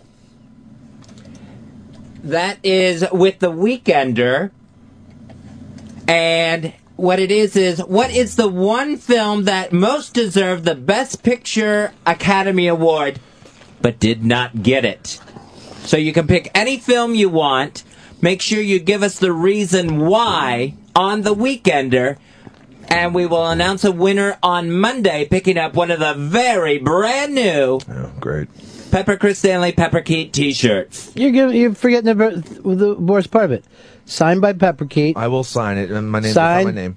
by Ron and Fez. Signed by Davey Mack. Oh, I get to be included in signatures? Not only that, signed by Pips. Yeah! Wow. Now we're talking. I wouldn't mind one of those T-shirts Collector's too. item. We're not done. We're not done right now. Oh my God! Hold on. More? Yeah, there's more, and this is exciting. Signed by Matty Ice. Oh! This is the only thing. There's one of these. That's it. USA! USA! Sorry, That's our country. That's the bourbon thing. That's our country. I mean, I have mine in a split second, but I'm not going to say Go ahead, it say it. on the air. Goodfellas has to win. Oh, that's ridiculous. It didn't win. The Best Picture. That's ridiculous. It has didn't win. to win. We all acknowledge it as a at least top 15 film, maybe even a top 10 movie of all time at this point. How about this one? Ordinary People beats Raging Bull. That's retarded. I'm sorry if it's politically incorrect to say retarded. It is. But it is. Well, you know, I was just watching this movie last night. Network. What a fucking movie. Yeah, it's insane that it didn't win. Network got beat by Shitty Rocky. Yeah, I mean, you take a fucking genius film like Network, and it loses to a fucking film of a guy who.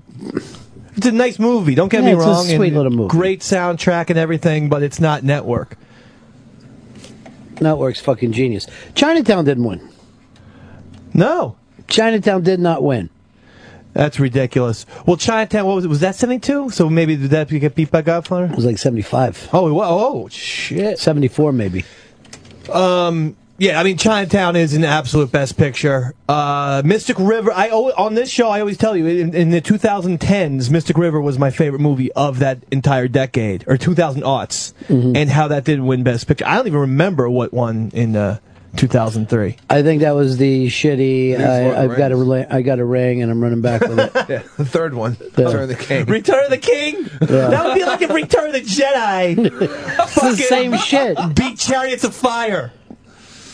Yeah, Mystic River was up against Lost in Translation, Master and Commander, Seabiscuit, and The Return of the King. Seabiscuit was overrated, but Mystic River that might be my favorite Clint Eastwood directed movie. Mine's Unforgiven, which did win the Oscar. You're right. That's a fucking great And movie. Gene Hackman won for supporting actor. As well he should have. Yeah. And I would have given something to English Bob. I thought English Bob was so unbelievable good. in that. So good. English Bob is my favorite fucking actor in the world. And I just his name, English Bob. There's no kind of crazy ass thing. He's from England. He's getting mad. Bill in Boston, you're on the Run of Fez show. Hey, Ron, if I win this T-shirt, can we leave Eastside Dave's signature off? Oh, that's just trying to start trouble. Don't fuck with me, Pat. Don't fuck with the fucker, buddy. Don't you fuck with the fucker. I'll fucking take a swig on this bourbon right now, and I'll reach through the goddamn telephone, bud. I'll be Gene Hackman, and you'll be English Bob. You understand what happened in that movie? Sometimes I think the bourbon brings out the worst in you. Come on, No, we're having a good time. Pound that Stop liquor. it. We're having a nice day. We're It's Fun having Friday. a good time. Chug it. Pips, you excited about Siding the Pepper Keat? Very excited, Ron. I want you to also put in a whole thing for Nick Basile Radio. Put in the bumper sticker for that. How come you never invite Pep on your show? Pep's welcome all the time. Stay with Davey Mack. I'll do it tomorrow. I'm going to cancel my show here. What? There's no show tomorrow, all right? No, we actually there's going to be a good show because we got the Kentucky Derby going on. We'll Right see before. the remnants of it, and then the fucking Nets Bulls will be on live. It's starting at 7:30. Look, Man of Steel said they're giving this shit away based on opinion. Yeah, you dumb fuck. It's exactly what we're doing. That's kind of how radio contests Who wants work. a fact? What year was you dumb fucker? And Road Rash Hicks says, haven't seen The Weekender in a while. Well, thank fucking Fezzi for thinking we got to bring the Weekender back. Your contest seems very subjective, Rod. I just gotta tell you. It's like someone chooses who wins. What is it? They're like a judging panel? All right, there's the thing up there. You got fucking Pulp Fiction lost to shitty Forrest Gump. Yep. Unbelievable. Shitty Forrest Gump. Forgot about Shawshank. What was all happening in Shawshank here, though? Was that also that was Pulp Fiction? No, that was Braveheart and Braveheart 1 and Apollo 13 was the other nom. It was between Braveheart and Fun. But coincidentally, you know what didn't even get nominated? What? Was Dead Man Walking, and that might have been the best movie that was a fucking. that was a strong Sean movie. Penn got nominated for Best Actor, but Dead Man Walking did not get nominated. Shawshank was up against Quiz Show, Pulp Fiction, Four Weddings and a Funeral, and Forrest Gump. so I was That totally won. fucking Yeah, wrong. you were totally Then wrong. the next You year, were really wrong. You went on a rant about nothing. no, Quiz Show's a good movie, though. Quiz Show's great. Yeah. Little cameo by Scorsese. Is that the best Robert Redford movie directed? He's had some good ones. Robert Red. All right, let's go over his fucking films. He's had. What has he directed? Downhill Racer? I love the fishing movie. A River Runs Through It. Oh God, yeah, I like that too. Ordinary People. Ordinary People. That's the one that fucking beat Scorsese. Yeah, you can't really have that. Quiz Show. Quiz Show's great. Yeah, I guess it got a Quiz Show. The Horse Whisperer. He's just fucking talking to a horse for 2 hours. Why didn't he talk louder? Horses don't like to be The yelled horse at. couldn't hear a fucking thing he was saying. The horses have a cute hearing. He's very close to apparently. the horse. Legend of Bagger Vance. I didn't even know he directed All right, that. he's shitty. I hated that movie. Lion for Lambs I never even heard of. The Conspirator. I'll tell you what, though, there's a great special on, I think it's the History Channel right now, about the Watergate movie and the all the President's Men and stuff. What's this on? I believe it's either on History or National Geographic. I get them confused. But he gets Woodward and Bernstein, and even Ben Bradley, who is 92, and you wouldn't know it at all. He's smart as a whip and talks he is. really well. And Redford and Dustin Hoffman are all talking about the movie. And Dustin Hoffman was great. And they go through it. He was fantastic. Of course, what's that? Deep Throat was Hal, whatever his fucking name is. The old man from Into the Wild. Is it Hal Linden? Hal Holbrook? Hal Holbrook. Is that, yeah. Hal Linden was Barney Miller, I think. But we can get Barney Miller for the part of this. It's a great special. I encourage everyone to see it. Okay. I'm going to. Just wanted to make it clear. All right, favorite Dustin Hoffman movie. Okay. You know, I gotta go The Graduate. I know it's so early on. So what? It's fucking classic. I have to go with The Graduate. What about you, Chris? He took The Graduate, so I can't say that. Yeah.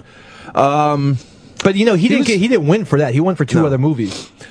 He was fun in I Heart Huckabees. Come on. He was what? He was good in that? But that's not a Dustin Hoffman Over movie. Midnight Cowboy. Yeah, that, you know. Over Lenny.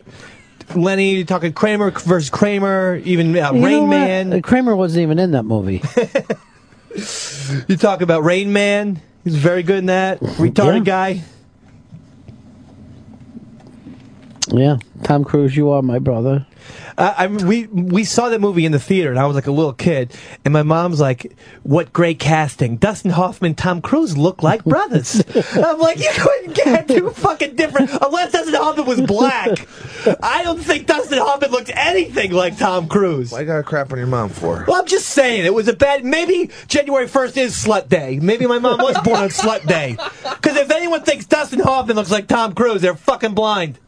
And sluts. Where's the goddamn bourbon? It's right there, dog. Let's Kentucky Derby in it. Let's get some big Kentucky Derby picks with our own Saratoga Chick. This is exciting. Hello, boys. Chick, so good to hear from you. It's good to hear from you guys. Listen, before I start getting into the nitty-gritty of this thing, I just want you guys to remember one thing. Picking winners is 85% luck. That said, I'm going to be giving you guys that 15% edge here, which other people would normally have to pay a price for, and I'm giving to you guys ungats. Okay? All right, so here we go. It's classy. Let's get to the nitty-gritty before I give you some fun facts about the Derby, all right? All right. 5-horse, 10-cent superfecta. Oh. It's going to cost you $12. Love it. Pepper will tell you, if you get the first 4 horses, I don't give a shit what their odds are. It's going to pay a juicy price. Yeah. He's right. The 4 horses I definitely am including are 7-2 Morning Line Orb. All right. And one of the reasons I'm doing that is because a buddy of mine in Florida, Pompano Kurt, is pushing this horse. 10-1 Revolutionary. It's the number 3 horse. Believe it or not, a friend of mine, also in Florida, his last name is Seaman. I used to always tell him I'd rather be a boy named Sue than grow up like him. Third horse is 15-1 Java's War, the number 19 horse. A Costa Rican friend of mine, who I call Andres the Giant, likes this horse. All right. And then my pick, to round out the pick 4, before we add one other horse, is 12-1 Normandy Invasion. Pepper actually said it yesterday. He's going to probably call up with some stupid fucking shit like, from the 5-hole, my favorite tamale, Javier Castellano. I know it. You knew it, right, Pepper? I know. That's your man. All right, He so doesn't know now shit. we got those 4 horses in there, and one other horse, depending upon what the odds are, you know, let that dictate who you throw in. 15-1 Morning Line, It's My Lucky Day I like. That's the 12 horse. 5-1 Golden Sense, Davy Mack's horse that he's like, I'll get back to that horse later on. It's the 8 horse. And 4-1 Verrazano. If he's a price, this is going to be one of the favorites. If he's a price, you got to throw him in there. So I'm saying 3, 5, 16, 19, and one of those other 3 horses I mentioned. It's My Lucky Day, Golden Sense, or Verrazano. Okay, dokie? That sounds good. And I'm also doing a $1 Exacta box. That's a $12 bet as well. And I'm using Revolutionary, the 3, Java's War, the 19, Orb, the 16, and Normandy Invasion, the 5. 12 more bucks. And then I'm going $10 win in place with Normandy Invasion. We're talking a total of 44 fucking bucks. And if any of this comes in, it's going to be more than parakeet time. Sounds great. All All right. Now, also, just to, before I get into like some of the fun facts about the Derby, just to wet your beaks before this race comes up. Good, yeah, I want to taste. Race 9, the Churchill Downs Handicap, 7 furlongs. It's my kind of race. It's the Bukowski golden rules here. Never bet on a horse who hasn't run in 45-day plus layoff, and never bet a horse who hasn't at least had a good try or wins at the distance. I like 3 horses in here. The 2, Hierro, 10-1 with Johnny V on him. The 5, Unbridled's Note, 5-1 on the morning line. And the 6 horse, Pass the Dice, 12-1, and $10 to win on Unbridled's Note. Just to wet our beaks, okay? Yeah. All right, now, here's some Derby fun facts. Pepper probably already knows this, but, just for the people that, aren't really familiar with horse racing. The reason I'm not picking, the reason I think everybody's off Verrazano is dig these facts. A horse named Apollo is the only Derby winner who didn't race as a 2-year-old. And that happened the same year Jesse James was shot dead by a coward named Robert Ford, 1882. That said, good fucking luck, Verrazano. The second thing is a fun fact. Is it going to rain? This is a fun fact. fact. This is going to, it's going to pour. Oh, that's one other thing I wanted to mention. That's a good thing to mention. I want to mention, you guys, they're talking, it's been for the last couple of days, it's going to just be either showers, and then last night I was watching something about the Oaks today. These guys are saying that it's gone now to an 80% chance, and they're thinking that it could be an inch of rain. So the 4 horses that I gave you before, that Superfecta, I looked at the sire ratings, and they can run either in the slop or on regular fast track. So I'm giving you guys a combination of things so that you're covered both ways. All right? I love it. All right. Now the second fun fact is co-owned. Rick Pitino co-owns this Golden Sense that Davey Mack likes. Yeah. And it's trained by last year's Derby winner, Doug Milkshake O'Neill. All right? That's a rumor. All right. But did you also know that this horse is being ridden by a Krieger? Whoa. Kevin Krieger. Oh. That's right. He's from the Virgin Islands, and he'll be the first black jock to win this race since a guy named Kevin Winkfield did it in 1902. What did you call him? This is his name. His last name is Krieger, like in Jigger, All right. Oh, God. But he's from the Virgin Islands. Another fun fact is that in the first Derby in 1875, there were 15 horses entered, and 13 were ridden by black jockeys. But the segregation laws after that, post-Reconstruction, by the 1900s, they were just almost completely phased out. So this guy, Jimmy Winkfield, was the last guy in 1902, a black jockey, to win the Kentucky Derby. And last but not least, I heard Ron talking earlier this week about, Rosie Napravnik, who was on 60 Minutes with that, interview with whoever the hell was interviewing her. Yeah. She's on a horse called My Loot. But forget about all that other stuff. I have inside scuttlebutt from the jockey community at Fairgrounds that her numero uno sexual preference is taken in the fucking can. Now, this is going to come out in her memoirs years from now, but you heard it here That's hearsay, and it's beneath us. We're gentlemen. Who doesn't like that? Right, it's a good thing. So, with that thought in mind, just think about this when she's like bouncing up in that saddle tomorrow with the camera Keeps her zeroes on flexible. her butt and ass and stuff, when she was on that big dick horse of hers, My Loot, Holy shit. All right, chick. Wait, is he implying she fucked the horse? I don't think I so. didn't say she fucked the horse. No, that never happened. I never said that. Ron could say that. I never said that. Yeah. All right, chick. It's all good stuff. Pepper, when are we, I'm glad that David Maxter. When are we ever going to get together for drinks? Are we ever going to do this? On Second Avenue. Your On Second cyber Avenue. friend. When we hit. When we hit? Yeah. I'm gonna hit this Superfecta, and we're all going to ball out. Okay. If I don't talk to you guys if we don't do anything, next time you'll hear from me, it'll be for the Preakness. Okay, guys? Okay, buddy. All right, good luck, guys.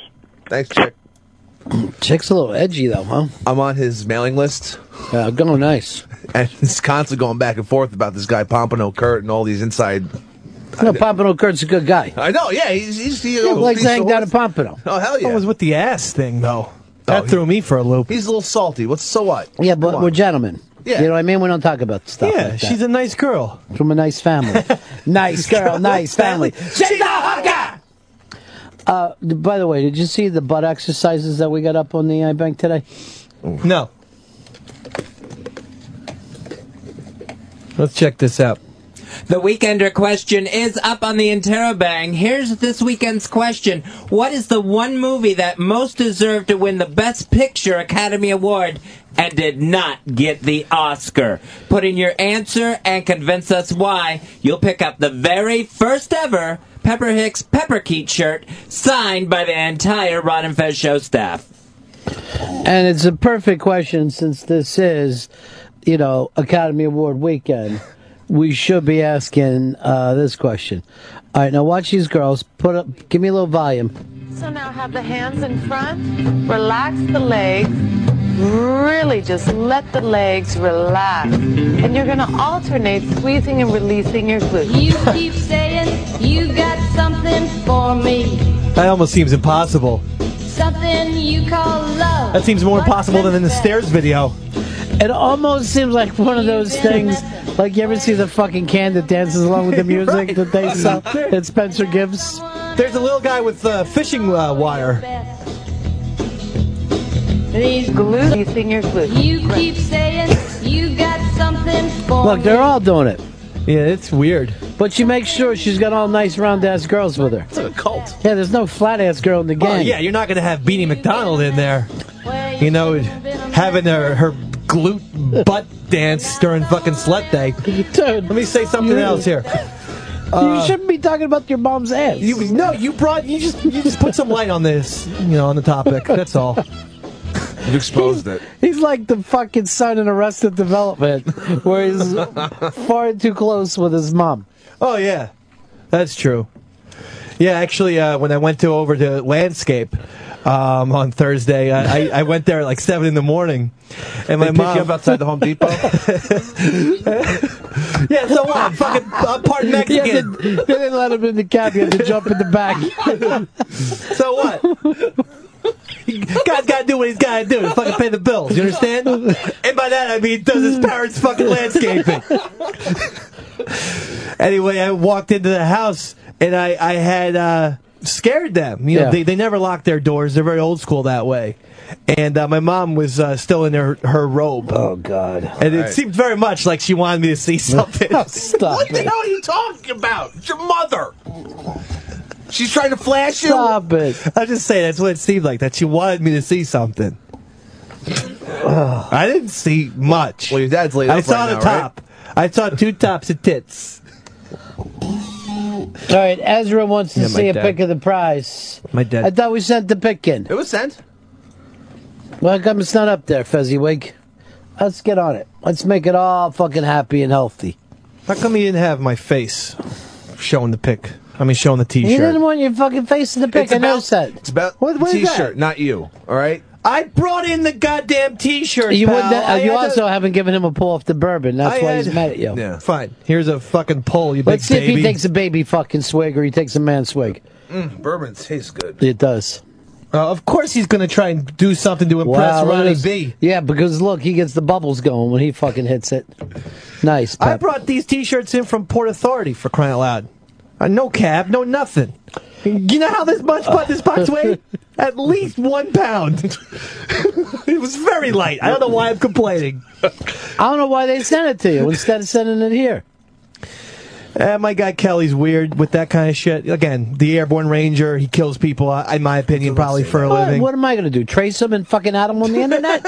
He's fucking safe with me. I'm an American citizen.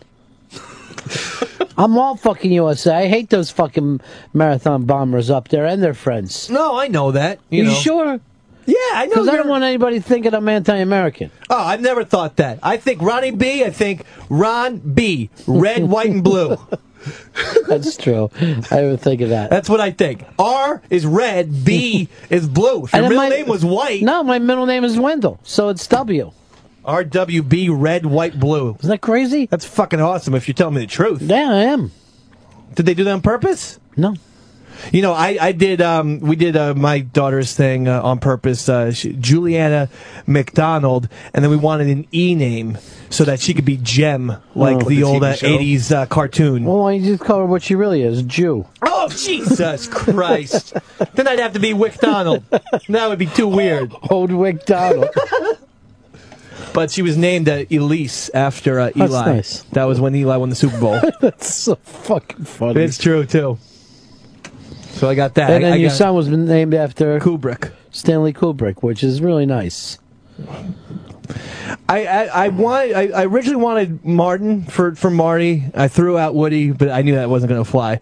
But Stanley, now I love the name because it's nice. It's really cool. Stan is a nice, you can shorten it or you get Yeah. mad. Stanley, the fuck are you doing? Why don't you name them Coen Brothers McDonald? Tarantino, like Stanley, stop it. We Well, say it that seems a like lot. yeah. We say that a lot in our house. He's a fun kid. He's got a lot of energy, but he climbs the walls. No, it's like Spider-Man as a kid.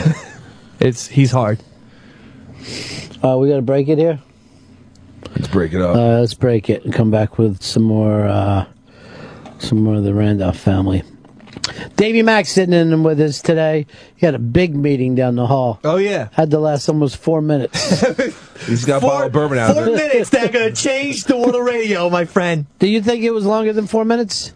I don't know. I wasn't looking Because at you my were phone. gone for 12, and then you came back with bourbon and said that you talked to Rolly. Hey, it took him time to go down there. Yeah, I know. It's like a 3-minute walk each way. I feel like it was 7 to 8 minutes. Did you at least get to sit down? Yeah, I got to sit down and I got to talk to the man. He was very pleasant. We had some nice things. He said of 2 things he would do for me. That's all I can ask for. That's nice. If he's going to do 2 things for me, he's really That's going to good. do them. Then what do you want? Then I'm happy with it. I'm happy with the meeting. All right, Ezra, the picture's been up. You just got to refresh. Oh, Ezra. Boy, Ronnie B. for Prez comes up with some good ones. There Will Be Blood over No Country for Old Men. That was one of the toughest picks of all time. Yeah, that's the only That was a thing rough is year. that There Will Be Blood. I actually do watch more these days. Like I seem to watch There Will Be Blood 4 times a year, but you can't go against the Coen Brothers. Dave McDonald. Must I have a lot of Blu-rays? Because he's been watching this 5 times this month. Oh, you know what, Chris? Since you're constantly trying to give me Blu-rays, Yeah. I'm like, I don't have a player. Yeah. I got a player sent to me. Oh, nice. Mike Kaka. Whoa. He goes like this. Look, I'm tired of hearing you saying that Chris doesn't think of you a Blu-ray. Here's a nice Blu-ray player. Did you like that? I gave you the master. It's so fantastic. Did you like that? Watching it around the fucking clock on Blu-ray. It's awesome. Round the clock. Crystal clear. Good. Yeah, the Blu-rays even make The master's normal. fucking terrific. And only me, you, and fucking Pepper Keat love it. You know what? He's a fraud because I looked didn't know up on the that. Davey Mack Sports program. He told me his favorite movie was Zero Dark 30 this Oh, past the ones year. that were nominated. Oh, that's a good point. Yeah, you're wrong. So why would you pop your collar? Because he's Fonzie. I haven't seen that since Fonzie. Yeah, I popped my collar. I thought, that would be the last word on the discussion. What is it, Fez? Coming up in less than an hour, it is Unmasked with special guest Alan Alda. Alan Alda, multiple Emmy winner, Golden Globe winner. Coming up on Unmasked in less than an hour, right here on the Ron and Fez Show. Now, if you listen close to this, you'll find out for the first half hour I thought it was Alan Arkin. I kept asking him about the in-laws.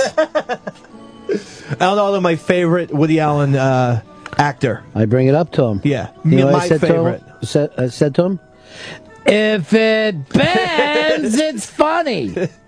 And he goes, then what's the rest? If it breaks, it's not funny. We'll be right back. Ron and Fez Show. You're enjoying the Ron and Fez Show on Sirius XM's Opie and Anthony channel. More in moments. Hey, let me grab my guitar and get in the car. Go pick up my cousins. Pick up my cousin on the bass. Give me the bass. Got my cousin on the drums. Go pick up Chris. Come on, let's ride. We ride.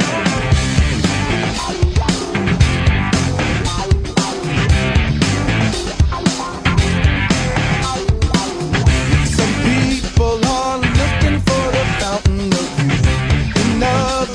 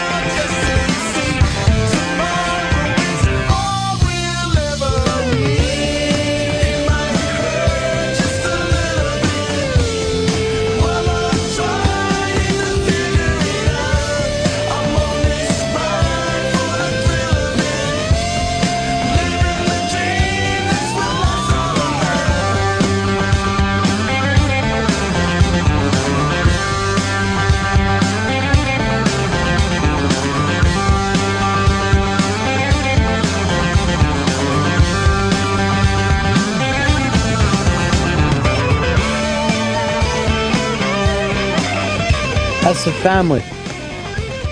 Jersey representing. Orange. And church. South Orange. All Orange. church. That's nasty. Well, once again, I think he was one of those guys that caught on in Philly before anywhere else. He did. He did. He wears Phillies gear too, and a lot, or at least when I saw him. I guess I can't base entire, No. all of his performances. Go by everything by what you saw. On the one time I saw him in Asbury Park. Bon Jovi's coming back to play the stadium. Is he? Yeah. Opening band, Jay Giles band, motherfuckers. Really? Yeah. Whoa. Are they back with is Peter everyone Wolf back? Yeah, Peter Wolf is I there. don't know if Jay Giles is, though. I think they're now fighting with him. There's always somebody out in that band. Yeah. You know? It's like a morning show where somebody's always in trouble with the rest of the guys. So much going on. You can win the first Pepper Tweet shirt that's up on the iBang. Also, we're starting Movie Club again, where opening weekend Movie Club, where you can get in and talk about each new movie. This time, it's Iron Man 3. As you see it, feel free. It'll all be spoiler alerts up there. I've seen it. You have? How'd you get access to that? Well, Pepper hooks me up. Mm-hmm. Pepper hooks. Well, I had to do the fucking Ben Kingsley, and he's in it. Oh. And when Iron Man died, I was crying.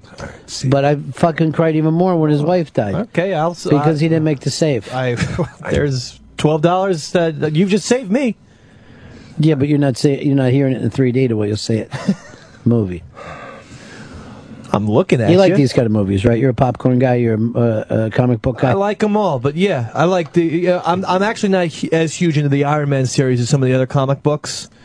See, I like this one because of Robert Downey Jr. and Shane Black. Yeah, I know Downey Jr. is a great actor. But the second they start fucking Iron Man fighting, I find myself bored. That's right. I know other people are clapping. And it also just seems like in the Iron Man movies too, they keep multiplying Iron Mans. There's a lot of Iron Mans. There was like 4 or 5 Iron Mans in the second one, and then from the trailer, it looked like there was 100 Iron Mans in the sky. Yeah, people build a lot of robots to fight this. So like, if there's a fourth one, there's going to be like 8 million Iron, like every human person on the planet's going to be an Iron Man. Here, turn off your radio if you don't want to hear a spoiler alert. I'm going to give people a lot of fucking time with this. Spoiler alert coming up.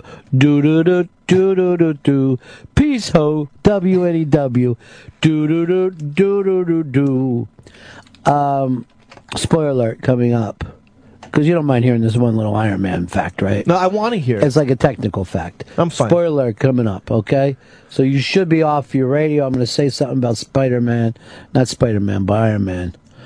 Iron Man, Hulk. So here's the deal. Those robots fly around, right? But if he wants them to, they will suddenly jump on him and wrap around him, and he's Iron Man inside the suit. And then he can jump out of it, and the suit can go do shit.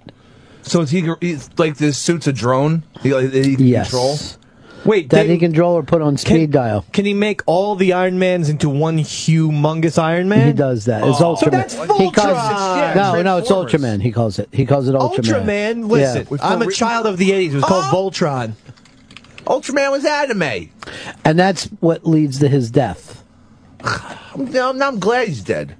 Don't be. You'll fucking cry when he dies. I'm starting to think maybe Robert Downey Jr. should die after what you just told us. He's not feeling well. Even though he's better now, he did destroy his liver. I don't know why Ultraman has a surfboard. I think I could be like in a comic book movie or something. Just You look, could. it's Ultraman. Yeah, you could do it. Just pointing. Yeah. Yelling. Yeah. I had a friend who was pointing in one of the early Superman movies. That was his only job, pointing up in the air. He ended up getting, I think, an Oscar for it. Damn. Best pointer. All right, David Mack, you're a big Beatles fan, right? Love them to death.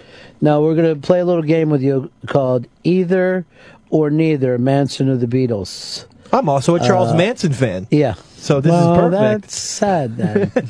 Now, I don't know whether these are Manson lyrics or Manson quotes. Okay. Because you know he was also a songwriter. Right, yeah. I'm going to have a check upon that. But Axl put one of his lyrics to a song, if you recall. Quotes. These are quotes. These are quotes from both, so neither one is a lyric. No. Okay.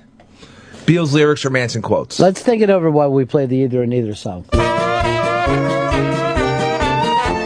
Either or neither, getting high off of ether, riding a zebra, getting jungle fever.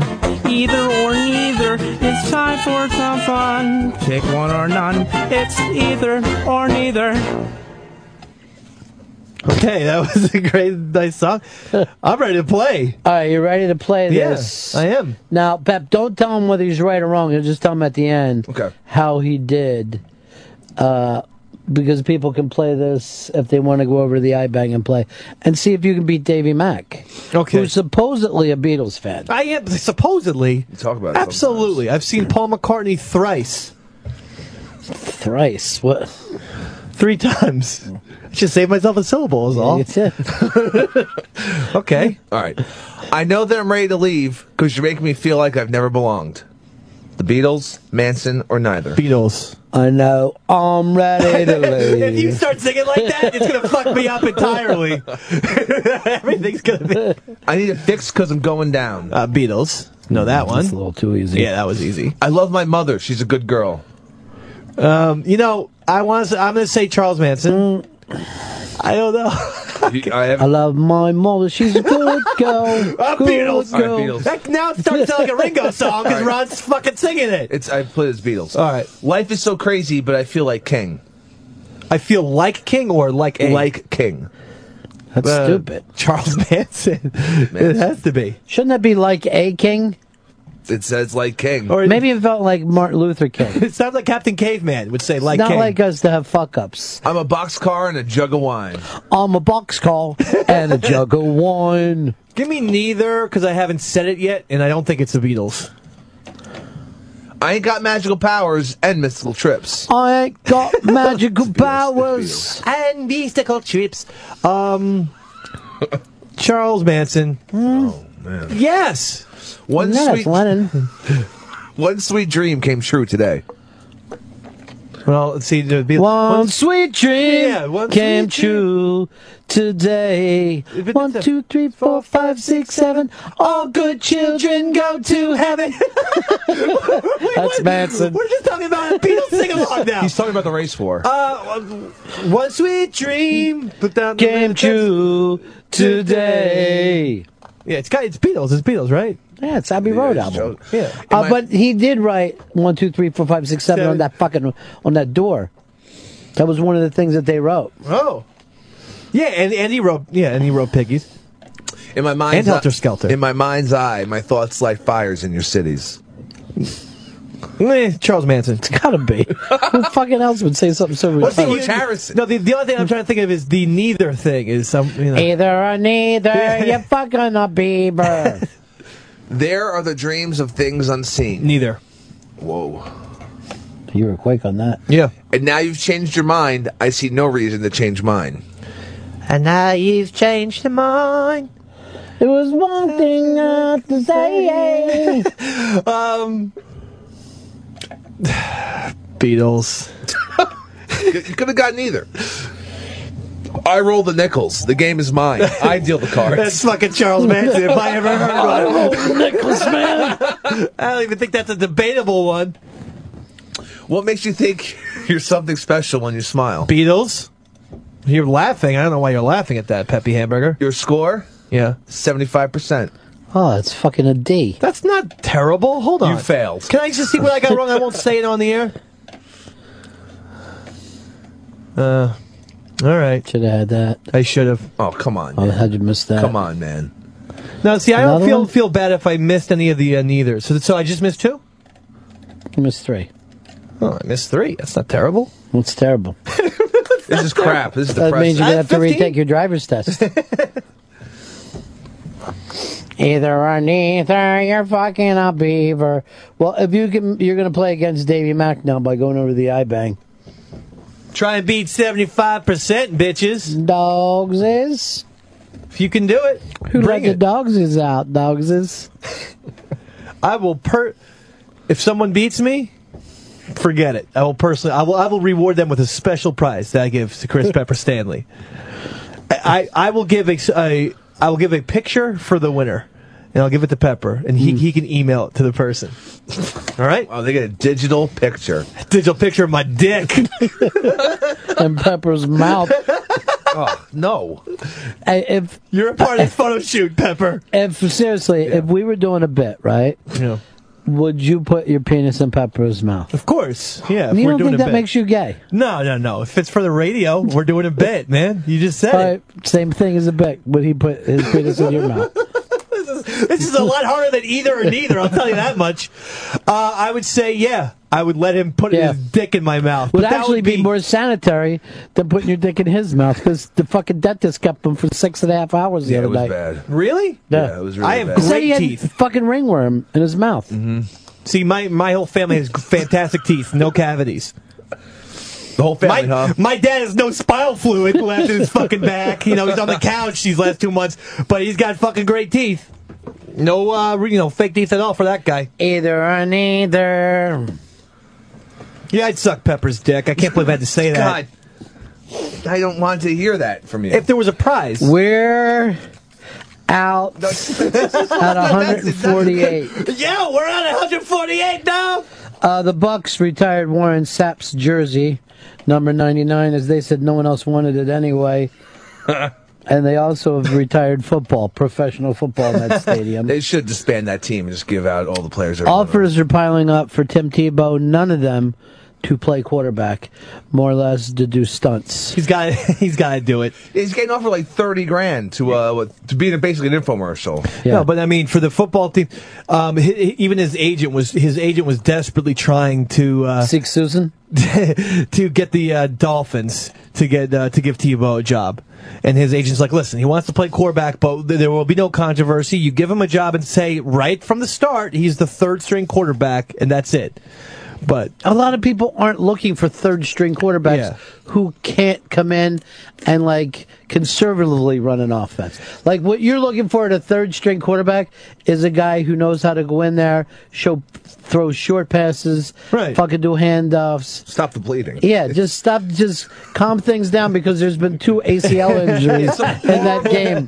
Horrible things have happened. Unless you're looking for Steamin' Willie Beeman, who's the greatest third string quarterback of all time. But see, the thing is, normally in a third string quarterback, what you want is some elderly guy who's going to be helping out the young guys. Absolutely. He's Steve like DeBerg. Right, Steve Remember? DeBerg is like the junior coach. Yeah, he was that way for years. Always had his nice little baseball cap on, the curly hair. Occasionally he'd play, he'd do a decent job, and that's it. And then but normally you would see him with a clipboard going, "Come on, kid, settle it down. I've been through this many times myself. Look at me. You can do this." Right. And then it's like a coach who will also drink with you. Yeah, that's what you want in a third string quarterback. Yeah, it's if Tebow wants to stay in the NFL, just do what everyone's asking you to do. Become some sort of weird fullback / tight end type job. Well, it's UCB Fred. How are you, Freddie? I cannot wait.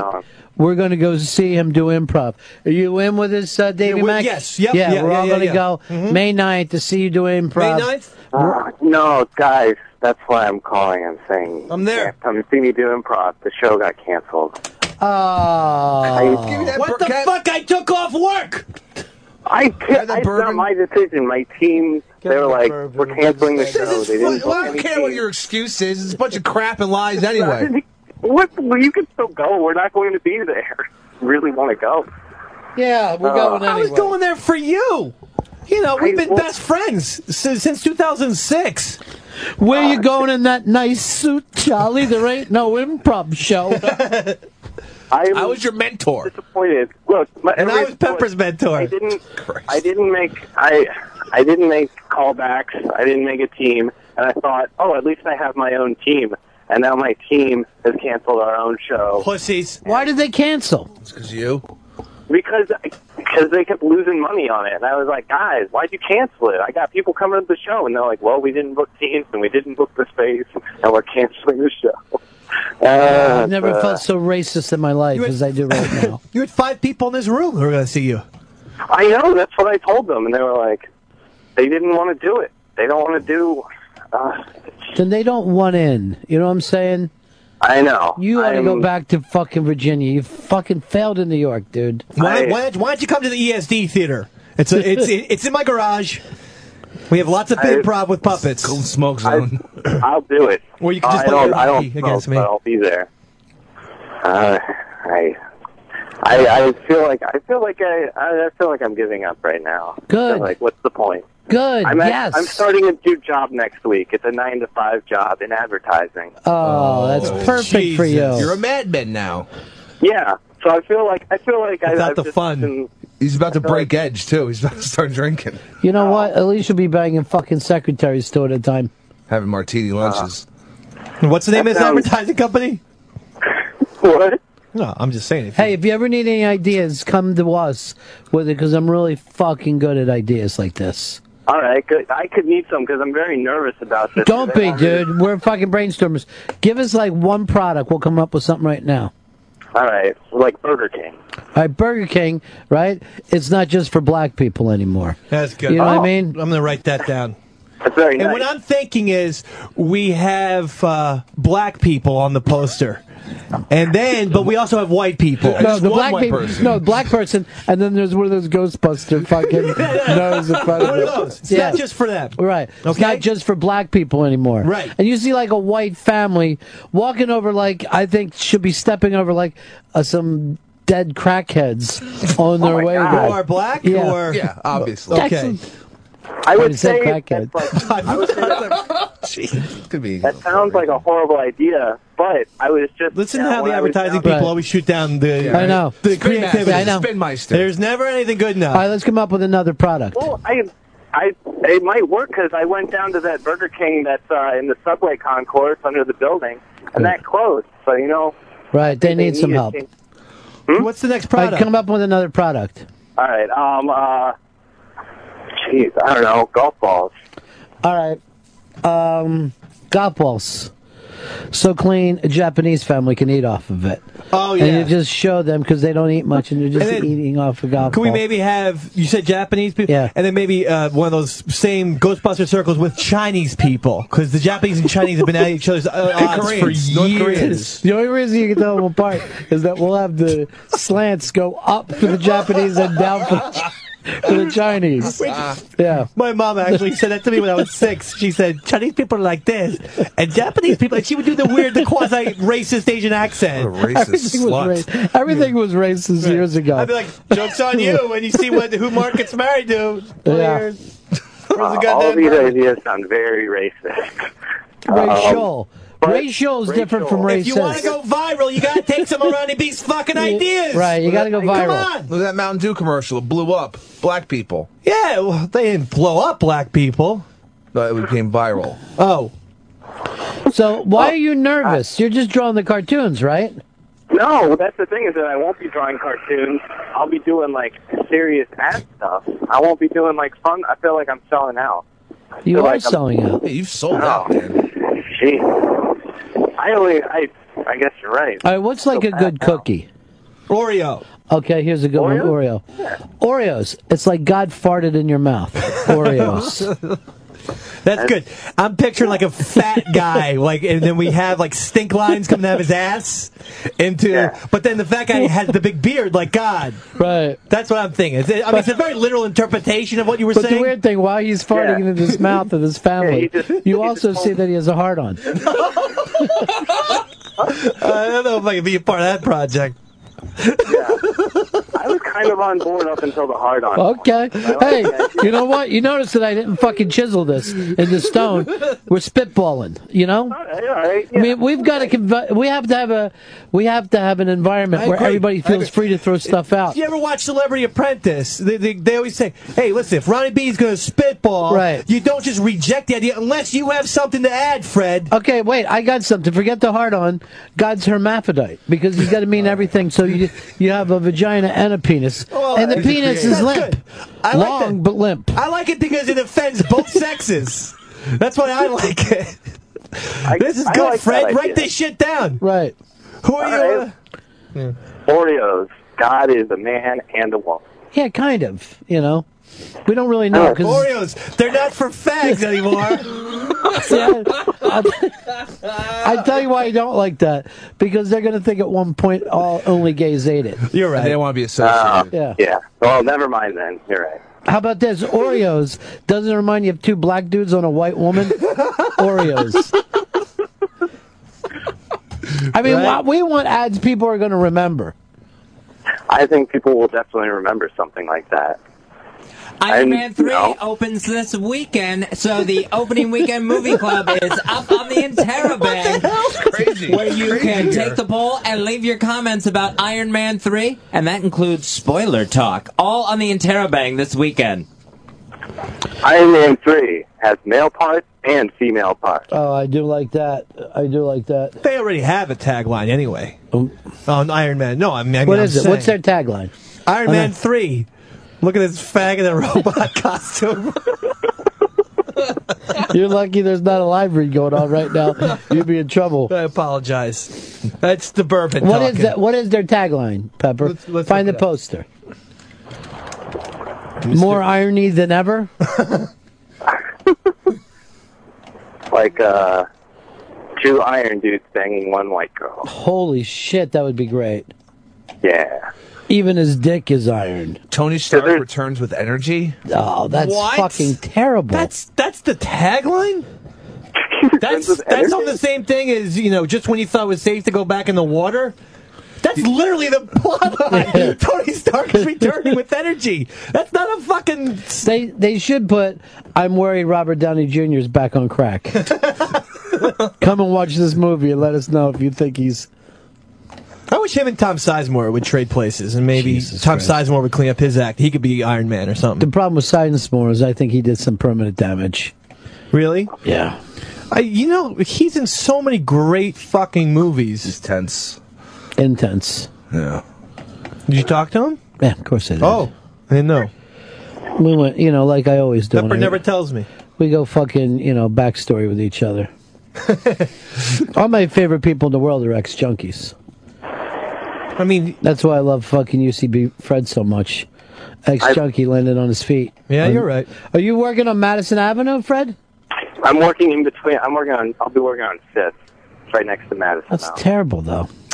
Yeah. That's less I than. think I think Ron knows where Fifth Avenue is. Yeah. 5th and what? 5th and, like the 28th? Yeah, we got to meet at Smith and Lewinsky for fucking lunch one day. Oh, yeah. Here's another tagline. There seems to be multiple of them. Even heroes fall. That's stupid. And he's falling on the poster. Oh, no. Change it to heroes never fall. I hope his rocket jets work before he hits We could the be ground. heroes. No, they don't. Oh, boy. Mm-mm. Then they could play the David Bowie song if they did We Could Be Heroes. Right. See, I'm always thinking. I'm going to work in the advertise. Are there any openings? Yeah. Maybe I'll be your intern. It'll be like some weird fucking crisscross strange world thing. Well, that's that. That movie, The Interns, is coming out where Vince Vaughn is an intern at his age. I know.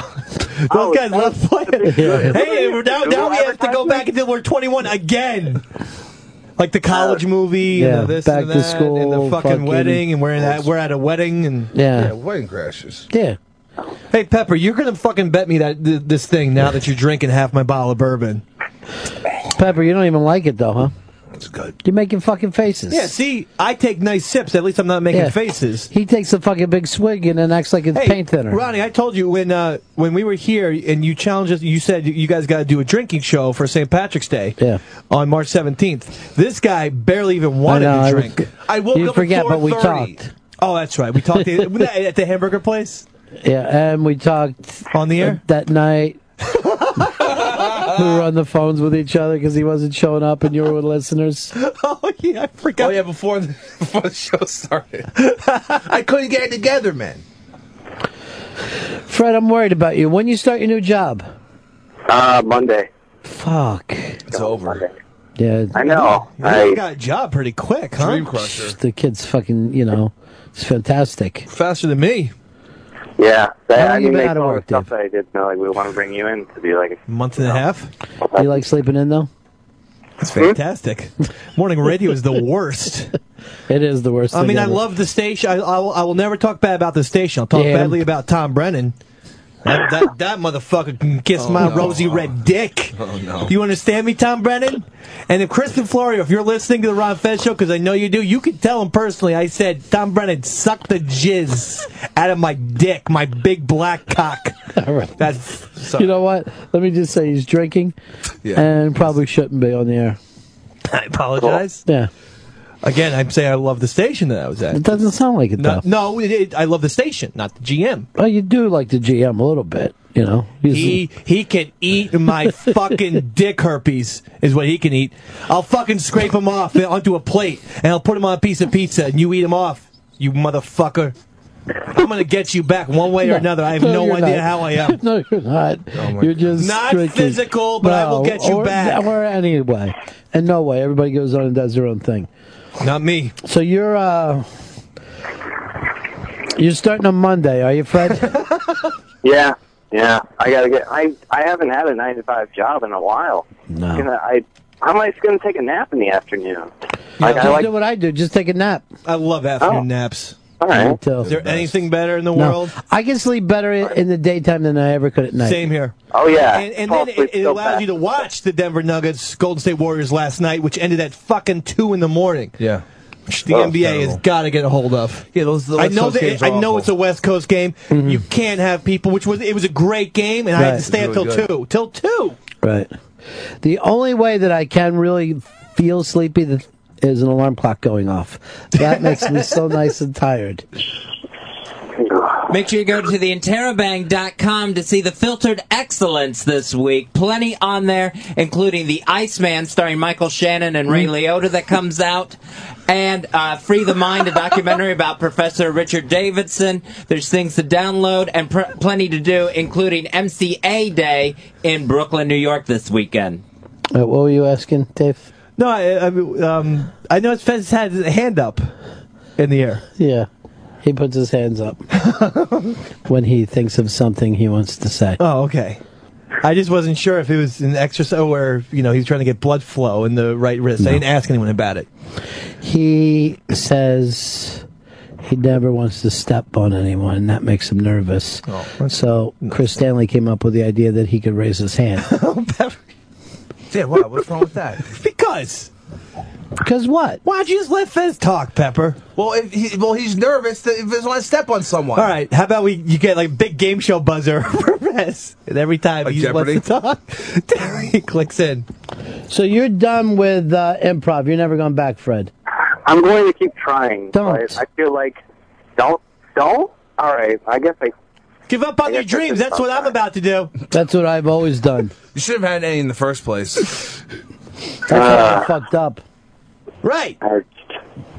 Oh, I think I can still make it, though. I think I can still... If I just give up my dreams What, for in a some little bit grind now. in a Madison Avenue, basically a Coke sweatshop. Logic said that to me. I don't know why, but Ron, now you're looking at it. Coke Logic. And I'm hoping that this is Photoshop. Yes, it is. I just can't believe Pep being that happy with it. Coke Logic God. says... Look, can I see Yes. that more closely? It looks depressing. It is. It's going to be the next shirt. I would put it on Instagram, but I'd be banned forever. Keep that away from the world. you can't be Keep banned that away from from the world. All right, Fred. Yeah. Congratulations, because you're giving up, but starting anew. Okay. Thank you.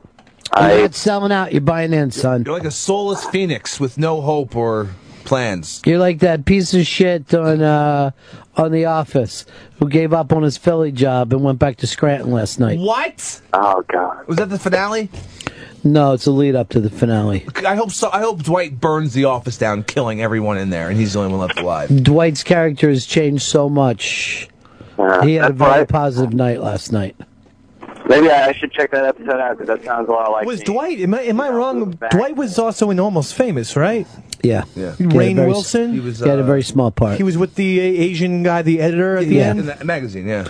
Yeah, I don't even know if he had a line. He was just doing thumbs up and thumbs down. But it's weird because it seemed at least like Almost Famous came out so much longer before the American version of The Office. You're right. But maybe, I don't know. No, it seemed like it was a couple years before. At least, though, I thought, right? It wasn't Almost Famous like 98 and The Office I was think when? Almost Famous was like 2000. Oh, you're right. Almost Famous. I thought it was like 97. It was 2000 because I was going out with an English broad in the year 2000. We saw the Yeah. movie together, and then when I took her to the airport, Did you just say you were going out with English Bob? an English broad, and I took her to the airport in September, right? And as I'm driving, and we loved Almost Famous. As I'm driving home, I turn on the radio, and Tiny Dancer started playing, and we loved Almost Famous. And like a fucking faggot, I cried in a car while I watched a TWA plane go over the fucking Let ocean. me just tell you this.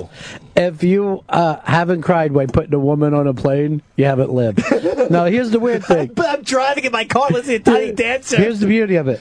Then when you leave the airport and you're driving back, you're like, well, you know, I think that went good. You treat it like it was a show. Yeah, right. You know, like, I think I did pretty good there. She really is going to remember this time. I mean, I was a little bit embarrassed, you know, for myself. This is a tough song You know, for me. I just I'm watched not this gonna the lie. other night. It's a great movie. Yeah, but she's got a kid now. She's all happy. She's on, you know, she's doing her own thing. Yeah, good for her. You should have people in the past that you don't hate, that you still think fondly of, and We never want had a good things to breakup, happen. but Yeah. it was a long-term thing. But Sure. I'm very happy now. I've got a wonderful wife and the Sure. kids and everything like that. And But see, what there I'm you trying go. to say is that was you each had a positive period of time. Not everything has to be negative in your past. You should You're have right. some people that you still care about and hope good things, but you're not trying to get back together. No, you're with. right. You're right. I mean, unlike like this chick Carol Ann, who is British, who I hope a big anvil drops on her and Tom Brennan fucking's head. Well, hopefully she's. You know, I swear to God, I hope if you're listening, Carol Ann and Tom, you something bad happens. Not physical. You never want to put that karma out there. All right. That's bad for I take everybody. it back. Well, no, you know what? If fucking bad karma comes my way, I'm prepared. You're going down, Tom. And you are too, Fred. What? I don't want to. You heard him. Fred, you knew this was coming. Fred, I don't think we'll even see you anymore now that you're fucking with the tie set. I was so upset. I know, that's the other thing. It's like if I have a job, I can't come in. I can't, like... No. We don't want How you am either. I supposed to go to the grocery store, after work like a regular person? Yeah. What? That's what happens. You're growing up, Fred. Yeah, Maybe Fred that's will a- probably catch you every once around the club. I've got a lead on a job that may start in June. What will you be doing? Selling vacuums. So it's me and you, pal. All right. Are you serious? Yeah. Vacuums? Yeah. I went to a place. He basically said you have the job, but it doesn't start till June. So unless I get a gig, Will you be in a store radio, or door to door? No, door to door sales. But I have to assemble the fucking I didn't know that vacuums. they even do that anymore. Kirby's. And he goes, I've seen your resume that you work for Sirius XM. I go, absolutely. He goes, and we have a lot of celebrities sell Kirby's. Willie Nelson sold Kirby's. I'm like, just fucking tell me how much I get paid. You're in good company. I don't want to hear, don't try and bond with me in some weird way. You and Willie Nelson. He did it 2 years ago. 9,000 channels at Sirius. I can't fucking board up for somebody. Not even talking about a host. I hope he's not listening now. Yeah, that's true. Knowing the way you talked about your ex-bosses as it is. No, He just came out of the meeting and started drinking a bottle of bourbon, and he's now bad-mouthing his own bosses. Bad-mouthing suits. No, but that guy is worse than you. It's your chance to play either or neither. Oh, Is come it on. a We already did either or that. neither. Beatles lyric or a Manson Do the quote. theme You can song play again. that now on the Intero bag. I would have rather you push in the Weekender with this great prize. It's awful. The Liz Sets Fire magic. I got 75% on either or neither. Either or neither. And I got It's not- it 100% has on the Weekender. I got so much that, you know what, Ron Fitz is going to give me the fucking T-shirt. You guys are going to be out in the cold. I want you to wear it while you're selling vacuum cleaners. Anyway, buy these Kirby's, man. Hey, you ever get any dust? Who does it? Am I right? Maybe I'll bring my puppet with me. You're right, Davy. That's right. Right, little Davy? Yeah! Why do I think this is going to end in a rape, murder, suicide? Well, I gotta go, guys. No, come on. What the fuck? fuck, man? You called us. You called Ron Bennington. What is this? You call someone and then say, hey, I gotta go. You gotta bring it, Fred. He's got to go get his fucking shirt cleaned. Hey, give me the address of your place. I got some Kirby's to unload. If I can sell 4 of them, I make my quarter that week. All right, send me an email. We'll hook something up. See you, Fred. All right, pal. Love you, kid. We'll get these things moving. Bye. All right, fair. The nice guy. He He's so designed sad. a beautiful thing. I hate this fucking economy we have. Entertainment. Listen, they don't call it showbiz for nothing, Ronnie. What? It's true. It is true. All right, we got to do a break here, and then we'll be back with Unmasked. Davey Mack, great to see you. Thank you for having me. I cannot wait to listen to Alan Alda Unmasked because he truly is my favorite Woody Allen actor, and obviously The Mash is the best. The Mash. The Mash. He did The Mash. The Korean Mash. It was Korea. People were killed. You got anything you need to plug? Dave Max Sports Program, 7 p.m. tomorrow night, live. Eastern. 7 Eastern. It's going to be good because we got Kentucky Derby coverage and then goes right into Nets Bulls Game 7. There. You guys going to be drinking for it? No, I have an engagement. Yes, we are. Yeah. We're on. I'm going to make Dave drink. How about a high-end show? Okay. Yeah. We were Spark one up first. We were high on 420. Were you? Yeah. Was it weird for you to be on the air then? Yeah. It was strange. Good. Good. All right, we're going to head to the break. Enjoy the Alan Alda, and we'll see you back here on Monday. Alan Alda next. Ron Bennington. Right. All right. Tez Whatley. Yeah. This is the Ron and Fez Show. It's the new scripted comedy from IFC, and it starts tonight. It's called Maron, and of course starring Mark Maron. Mark Maron actually playing a TV version of himself, so that's perfect casting. Mark Maron as Mark Maron on Maron tonight on IFC. That starts tonight. The premiere episode starts at 10 in the East, 9 Central on IFC. You'll see Mark as he goes through his 2 loves in his life. Of course, one being his podcast, the other one his cats. The show's being called uniquely fascinating, absolutely compelling, and brutally funny. And Maron's got great guest stars this season, including Judd Hirsch playing his dad, Gina Gershon, Aubrey Plaza, and Adam Scott. And in tonight's episode, it's Dave Foley. Dave Foley guest starring with Mark Maron as they go after an abusive fan on Twitter who's been tormenting Maron. Tune in tonight to Maron. That starts tonight on IFC, 10 in the East, 9 Central. It's Maron.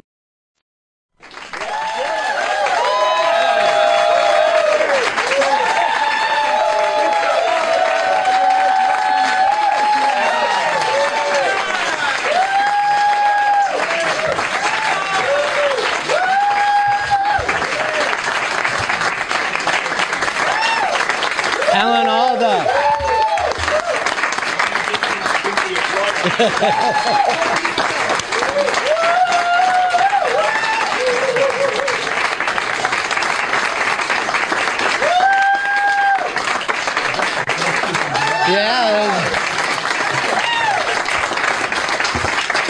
Alan Alda working the room, making sure. Yeah. Oh, were we on already? Yeah, when I did that? we're on.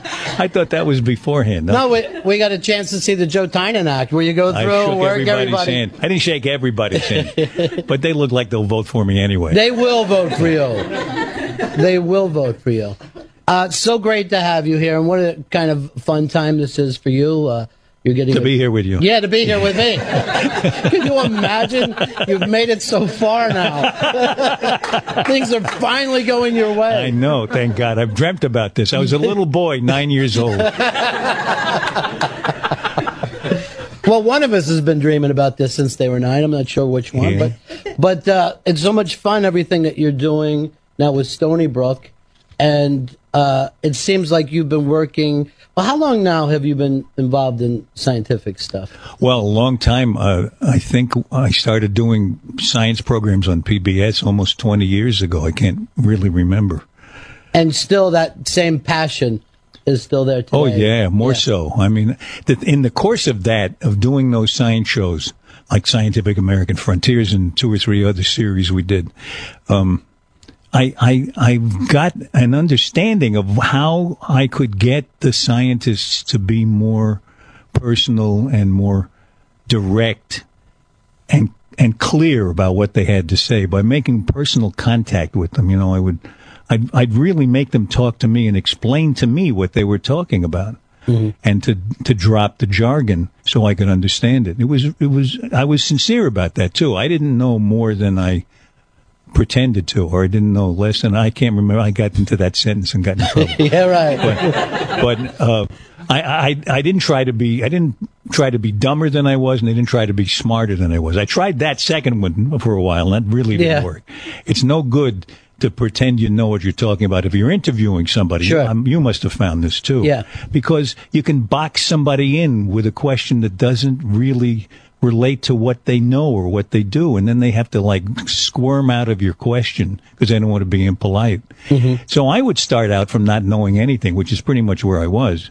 And then they would have to really make it clear to me. And then I realized that if they didn't have somebody like that to talk to, they would go on probably lecturing. They'd go into lecture mode when they talk to an audience or when they wrote an article.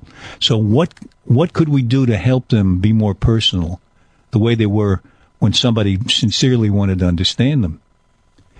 And then I realized that I could. There were things I knew about communication that I could pass on to them if they were willing to get in the same room with me. For instance, improvising. What I learned as an improviser, and I don't mean comic improvising. I mean the kind of improvising that Viola Spolin, like 60 or 70 years ago, invented, which are very rule-based and lead to connection between the players, which then turns out sometimes to be funny because it just makes you giggle when you see people connect. Right.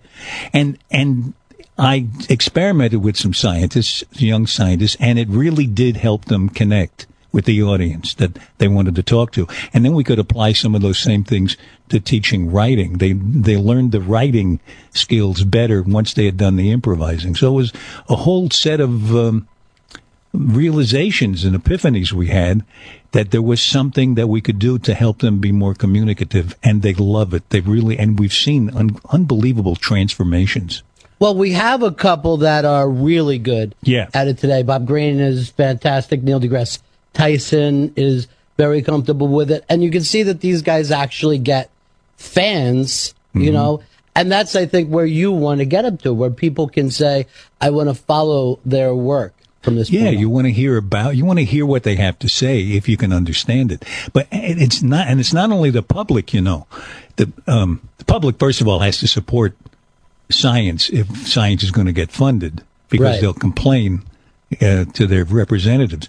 But when scientists go to the representatives in Congress and try to explain the science, it's unbelievable how many members of Congress have said they can't understand the scientists. And why would they give money to people who are doing work they don't understand? Right. They've tried that. They kind of do that all the time. Right. And it doesn't really work, you know. Well, the media also will run back and forth and, you know, bring up some research thing that they don't understand and make fun of it. And that sets there was back. Was it Senator Proxmire?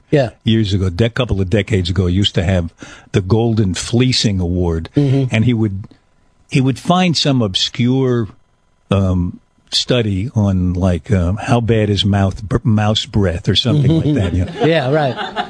And he would say, "Isn't that stupid? They're studying mouse breath," and denigrate all of science.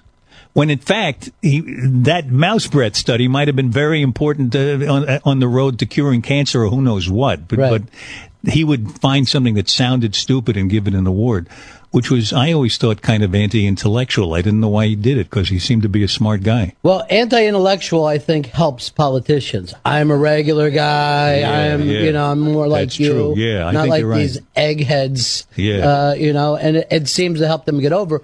So you want to bring science to a place where the American public can understand it. Yeah, and you know what we find that it helps with the public, it helps with people who are setting policy and giving grants for them to understand it better. And it helps scientists communicate with one another. Because interestingly, if a scientist is not in your exact field and maybe even in your own laboratory, but is separated by some intellectual distance from you, you might not understand each other very well. The same word is used by two different scientists to mean different things sometimes. And this is all for a good reason. You know, I mean, you don't want scientists to stop using technical terms when they're doing their science because it's more efficient and it's more accurate. But you can still be accurate and clear when you're talking to people who don't speak your language. And if scientists can understand one another across disciplines, they can collaborate better. And more new things are happening. Really valuable things are coming around because two different disciplines that never got together before are now suddenly able to get together. And they can get together more quickly and better if they can be clear with one another. Clear and vivid is all we're trying to do, not to dumb it down and make it oversimplified. You know, I remember Einstein is supposed to have said a thing should be as simple as possible, but no simpler. No simpler. Well, and I guess since the internet, they're all able to read each other's work in real time and work together. Where if you think of Einstein, if he wanted to talk to somebody else, he probably had to get on a boat to go and do it, you know? Yeah, I think that's true. Well, they would send letters to each other. It's funny, that period of time when he was doing his breakthrough work, for 5 or 10 years in there, really seems very vivid to me because I've read about him. I did a little theater piece about him based on his letters that we did at the World Science Festival a couple of years ago. I think we're going to do it again this year. And I also wrote a play about Marie Curie, and who was alive at the same time. He said about her, there was a time she was involved in a scandal because she was, after her husband was dead, she had an affair with a married man. And that was really, it was okay for him, but not for her. But not for her, yeah. But, you know, I mean, then at the time, women just weren't allowed to behave in any way like men or have men's ambition. So Einstein wanted to defend her, and he said to a friend, I don't think she had an affair. She's about as alluring as a herring.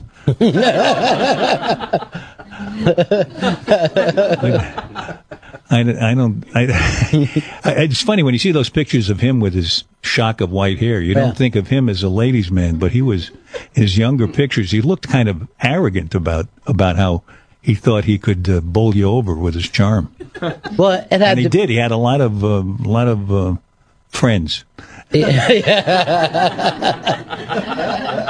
Well, he was the alpha dog, I guess, of his time, right? Yeah, you know, I mean, if you were going to be with a scientist, right? Might as well. So, hey, honey, do you like relativity? Brian Greene with string theory, he could, if he weren't happily married, he could really do well now. He does have groupies, I believe. Yeah, I bet he does. They follow him around. Yeah, and he's a wonderful guy. You know, I'm very curious, and every time we meet, and we see each other a lot because we work together on the World Science Festival, I always, just out of the blue, ask him some question about something I'd just been reading that day. And he stops whatever he's doing and he explains it to me. He loves to explain. That's what I love about scientists. Yeah. They love to help you understand new things. And they don't, you know, they don't speculate with you. They tell you about what seems to be really known. And because they love to teach like that, I want to make it possible for them to make it clear to more of us because they will then have a greater ability to make it clear. Well, see, I think that's what was great about the shows that you would do is because you would go in there ready to learn. Because a lot of men find it difficult to say, geez, slow this down, explain it to me. Well, yeah, I had to go through a period where I was willing to not know in front of the camera. Mm-hmm. You know, there was a critical moment where I was interviewing Carl Sagan, and I thought the interview went really well. And afterwards, the producer said, why don't we have a cup of coffee? Coffee is a sure... Anybody asks you for a cup of coffee, don't go. He said, I couldn't understand why you wanted to look smart during that interview. Right. And my face got red, and my first reaction was to deny, to myself, what's he talking about? And then I thought about it, and he was right. I was trying to look smart. And the funny thing is, you get smart by asking questions, not by looking smart. Yeah. Even if you know something. And I began to learn more because I would really ask basic questions, and I'd say, it really doesn't make sense. So tell me again. It doesn't match what you just said a minute ago, to my mind. And then they'd have to make the connection for him. Because one of the problems is we often don't make the connections. We're so used to the connections. We say, there's this, and then there's that. And well, how'd you get from this to that? And that's how we can understand it. That's how we can put our fingers on it. But the thing about it, I think that's so great, is that you show that science is fun, because we didn't grow up that way. We were in school, and they kind of beat our natural curiosity out of us as we, tried to use our memory for different things. My experience in school, which was probably way earlier than yours, was that questions. You weren't invited to explore a subject. You were asked to remember what they told you. Yeah. And I remember one biology class where the teacher said, it's been learned that crying releases certain toxins and it's good for you. So I raised my hand and I innocently said, well, what about laughing? Does that do anything? He said, please, we're serious here. And about 30 years later, they came up with the idea that laughing is good for you. Sure. So I hope he rots in hell, that bastard.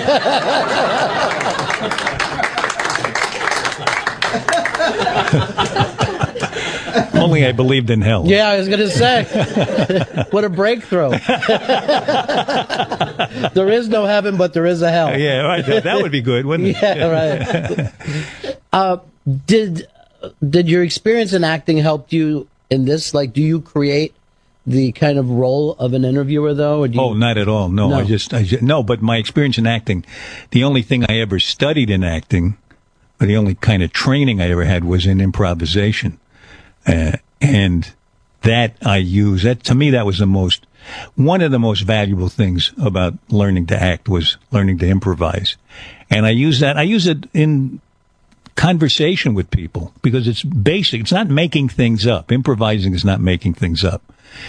That's writing. And one of the things you're encouraged not to do when you improvise is to write on your feet, to keep your mind working on stuff inside your head. The main thing about improvising is to get in touch with the other person. Observe them carefully. Read their face. Read their voice. Read their state of mind. And that makes things come out of both of you that you didn't know were in there. That's where the unexpected things you both say come from. And that's why it's funny, even if it's not jokey. In fact, it's almost never jokey. But it makes you giggle because you're seeing something real take place. Right. Which is unusual. Yeah, it is unusual. Yeah, particularly on TV. Yeah. To see something real. Or when husbands and wives talk. Mm-hmm. It's unusual for them sometimes to listen to each other. Isn't that weird thing of seeing a couple in a restaurant and they go through a whole meal and don't say anything to one another? No. And then more than once, I've seen the woman, after about 45 minutes, point to the food and say something, and he would go, But at least she was working on it. Yeah, it was getting it little at a time. Yeah. Well, but the fact is, to go back to what was fun about science, is about being curious. And most people, I think, as we lose any curiosity or put it behind us, that's when boredom sets in and we think we know it all. Yeah. And one of the great things that I see what you do with science is they're not only really excited about some of the really big things, but you could bring almost any problem to solve, and suddenly it's fun for them. Yeah, I think that's true. And one of the things I would love to see happen as scientists get more communicative And all of us can get more communicative. It's not me putting myself above them at all. I've gotten better as I've focused on this. One of the things I'd like to see is the public getting an awareness of the way scientists think, and to think more like them, to base their ideas, their opinions more on evidence, to question the evidence, question where it came from. I mean, it's habitual with me now when somebody says, taking vitamin L really improves your sex life. And I like to say, where did you read that? Right. Was that in Hustler? Because then it would make sense. Yeah. There's the data that you're looking for. Well, I think what's great, too, is that they can fall in love with not knowing the answer. Where I think the public, most of us, want a quick answer. We're used to quick answers. Yeah. And that's why the media will try to give us a quick answer, or politicians will try to give us a... But to relish uncertainty... Yeah. And I think of it as surfing uncertainty. You get by, you don't sink into uncertainty, but you just manage to skid along the top of it and get somewhere. But it's like, I guess it is a little like skimming across the ocean. You don't want to sink in and drown, but you want to get someplace, but you have to recognize the existence of the ocean, and you have to accept it and use it. Uncertainty can get us many, many places. We don't need to get to certainty. We need to get more and more understanding of where we are and what we're involved in. I think that's my view for me. I mean, I can't tell other people what to think. Well, I can, but they don't think that way. But if you can embrace that, if you can really hold on to that, it can become very enjoyable. Not knowing the answer. It can. It really can. I don't see more enjoyment. I mean, I've had it both ways, and I don't see more enjoyment in believing I know the answer to most things than in knowing I don't know the answer to most things, almost anything, and just trying to find out more about it. It's just fun. It's more playful. It is. People who know the answer to things don't seem as playful as people who. What did I start to say? I got lost in the middle of that. People who seem to know the answer, think they know the answer to everything, don't seem as playful as people who don't really know and they just want to fool around and see how far they can get. And then when it is playful, suddenly it doesn't feel like work anymore. Right, exactly. Yeah. I think that's why I would think that education could improve if it got more playful. And then I read this article. Did you read this a couple of weeks ago by, I think, an economist who said we're spending, I got to look it up and find his name. We're spending too much money on education that comes too late, that we should be making sure that babies and early, and young children are spoken to and read to more. And that would develop their brains better. And when they get into school, you don't have to do so much remediation. Or any. Well, remember how much when you were a really little kid you were into research. No matter you go into that backyard and everything, caterpillars, ants, all that stuff. You're curious about the world, and then somehow along the way we start to squeeze it out. That may be a natural process too. I don't know. I wouldn't want to blame it on education completely, because there are a lot of wonderful teachers. And we've all had one or two teachers at least who opened our minds and our hearts and who we knew were really worried about and caring about how we were doing, not just intellectually, but as people. And they probably teach well, or I felt they taught me well. But there's still something that we could do, I think, to make learning happier and more fun. I see, but my education was my formal education was a long time ago. Since then, I've learned most of what I know from other people and from reading. The actual years I spent in education, they only taught me, I think, two things. One was to think clearly, and the other was to use language. And everything else has kind of been superseded by reality. That, for instance, I remember a geography class in grade school where I had to learn how many tons of coffee Brazil produced that year. I really don't care anymore. And I didn't care then very much either. And it didn't really... What difference does it make? I don't quite get it. Unless you know how many tons were produced by everybody else and what difference it makes to that country and the whole world. They never got into that. Yeah. That would be interesting.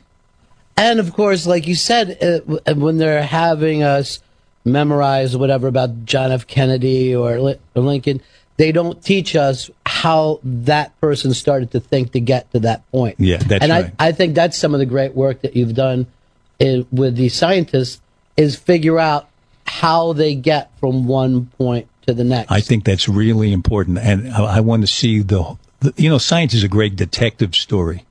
And when it's presented like a detective story, it's like we were trying to find this out because it was so important, equivalent to who did the murder. Here's where we looked.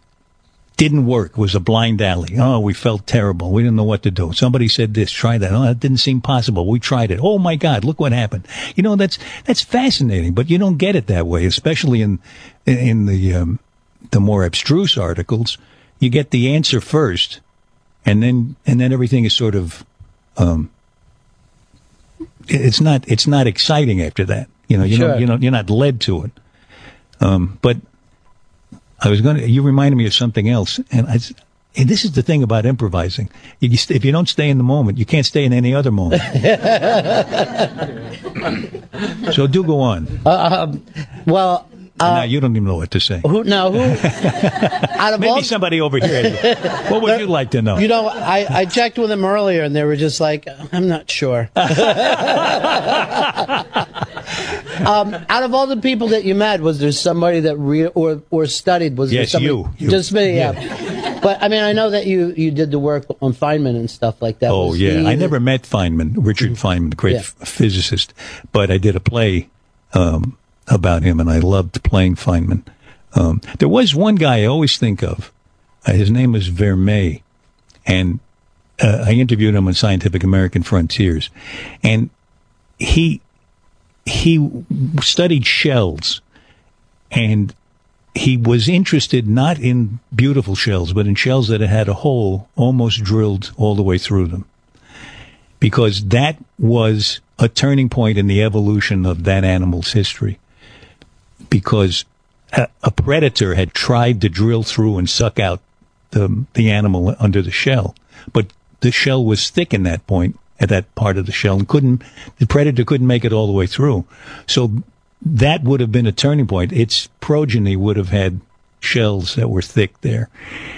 And he was fascinating about this. The interesting thing about him is that since he was 3 years old, he was blind. And he did all of this work on shells with his fingers. And he'd be talking to him. He'd have his hand in a drawer. And while he's talking, he's fooling with the shells. And he says, oh, I never saw one like that before. Interesting guy. Yeah. And you'll walk into something like that by trying not to research it too much. I wouldn't. I tried. In the beginning, I tried to read everything I could. Mm-hmm. And that gave me this false impression that I knew something. And I would start asking questions based on what I thought I knew, and I would really corral them badly, and I could see them squirming. And after the Carl Sagan coffee incident, I tried not to do that, and I became more comfortable and happier. And I learned more. I really learned more because I heard it from them instead of from my misreading of it. And I think, too, when you look back at your career, the fact that you played George Plimpton, who kind of lived his life as, a participatory journalist, I guess. Yeah. Just leap into things, let himself get turned over a few times until he understood. Yeah, and it's interesting, even though he participated in the football he reported on with the Detroit Lions or in the New York Philharmonic playing a triangle, he never thought he was a musician or a sports person. He was reporting all the time. He was in there doing it to see what it was like and also to be able to talk to the other people who did it. So while I've made, in a way, and with the science stuff, I've made a show out of me learning, and I really am in there to learn. That's why I wanted to do it. But it's mainly in the service of helping them express what they've learned about nature through science. And also helping the people at home learn as you're doing that. Right. Usually if I get it, then they get it. Yeah.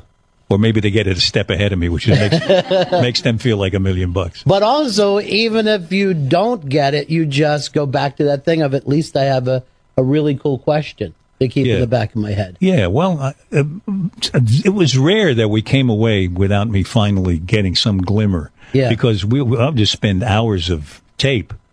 I took Eric Lander, the DNA guy. I grabbed him by both cheeks and shook his head, and I said, "I don't understand what you're talking about." And he's very good natured, and he backed down a few steps and got me into it. But some of the people who do it really well, Feynman is like this. I think Neil deGrasse Tyson and Dr. Green. Eric Kandel is terrific. But when they're really explaining it to you, in a lot of ways, it feels like philosophy, and it also feels like comedy. You know what I mean? It's just laid out in a way that is joyful. Yeah. Joyful. And philosophy is science without the research, Right. I mean, it's like, what do you suppose perception is? Well, perception is when a tree sort of gets in your head. Right? That's true. And then they start studying the brain and saying, no, the tree doesn't go into your head. So philosophy is science, but with wine. You can drink the whole time. You can sit and drink the entire time. Yeah. And they're starting to get together. There are philosophers who are basing their work, I think, now more on science. Mm-hmm. But they still, I guess, are important to scientists in a way that they can take what's known about science and sort of integrate it into other things that are known and raise other speculative questions. I have the feeling they don't answer questions as speculatively as they used to. Mm-hmm. Because that used to be, unless they had been introduced to the scientific method, all they had to go on was speculation. Aristotle, maybe one of the smartest people alive at his time, he said some very stupid things. He said some things that I think were wonderful about, drama. He I think the first one to write about dramatic action. What is at the heart of a play that makes a play work? And it's at the heart of all acting. And in that same essay, the Poetics, he also said a woman is not a fit subject for a play, or a slave. Or a slave. Yeah, he just cut out most of humanity. Yeah, just half. Yeah, you had to be like a rich guy. Yeah. And then, but all of that stuff can change. That everybody should have an opinion. Everybody should express it because it's all on the way to getting somewhere, I think, as long as we listen to one another and don't denigrate one another. And there's never one person that you could say they have it all. Right. Someone said to me once, no one book, no one teacher. And I thought that was perfect. That's great. People ask me who's my favorite actor. It's the same principle. There are moments, performances, or just moments in performances that I relish on the part of other actors. But no one has been consistently, overwhelmingly terrific. They're entitled to mistakes the same way everybody is. And Brando couldn't play every part. I mean, no, he couldn't play my father's part in Guys and Dolls. Amazing. My father did this Sky Masterson and Guys and Dolls on Broadway. And then Brando was cast for, I guess, understandable reasons. They thought he could do anything, but he couldn't do it as well as my father could. I don't say that because he was my father. Right. I say it because he had control over my mind.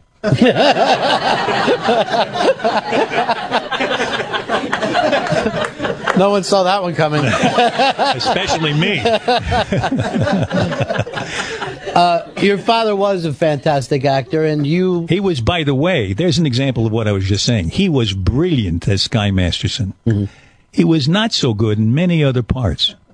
I wouldn't say that in public if he were still alive, but I mean, it is true that he started in burlesque, and he had many traits of the performer. and not as many traits of the serious actor. And I think there's a difference. But he was a great performer, and he had contact with an audience that was so charismatic.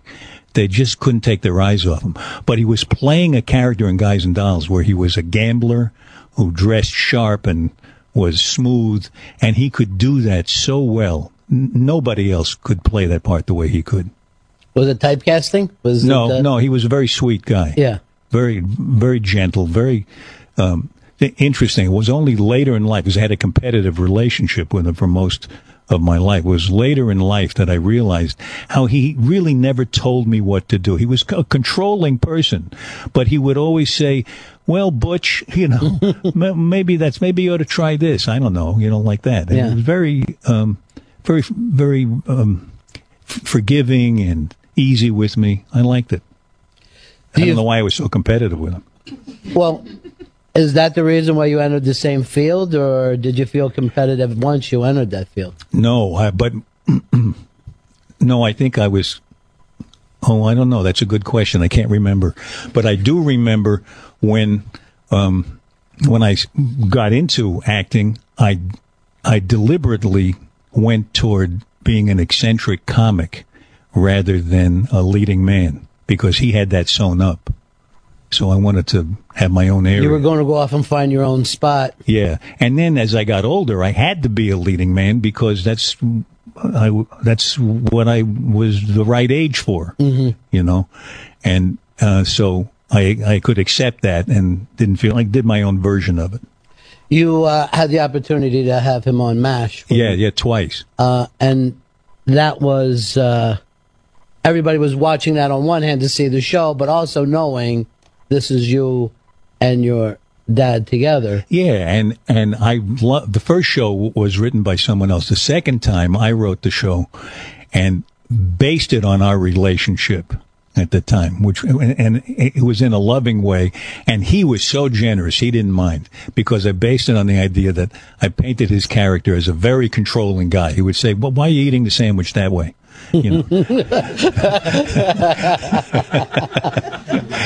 And that would drive Hawkeye crazy. So all during the show, they have this repartee going where they're getting on each other's nerves. And then this was very interesting. He read the script, or he heard my idea for the script, and he said, I have an idea. How about this? They're at an aid station, and there's an explosion, and each one is wounded. And he says, my right arm is wounded and your left arm is wounded, and we have to operate together, each using the other hand. I said, yeah, thanks. And I thought, what a stupid idea that is. What a Tin Pan Alley idea. He's going back to burlesque. And then I said, the hell with it. Give him that. It's probably a good idea. Well, it was a terrific idea. And when we did it, this amazing, magical thing happened. While we were doing it, we were, as you said, we weren't just these two characters. We were father and son. And we were collaborating, each one the hand of the other. And it wasn't just the fake operation on the patient. We were getting through the scene together. We were as close as you can be. Our hands were cooperating with each other. And it became a very important moment that I remember with my father. And partly because I didn't make myself superior to him and think he has an idea less valuable than mine would be. And I began to realize he had a terrific idea, and he gave us a moment as a father and son we might never have had. It's fantastic. That'll be $50 for that story.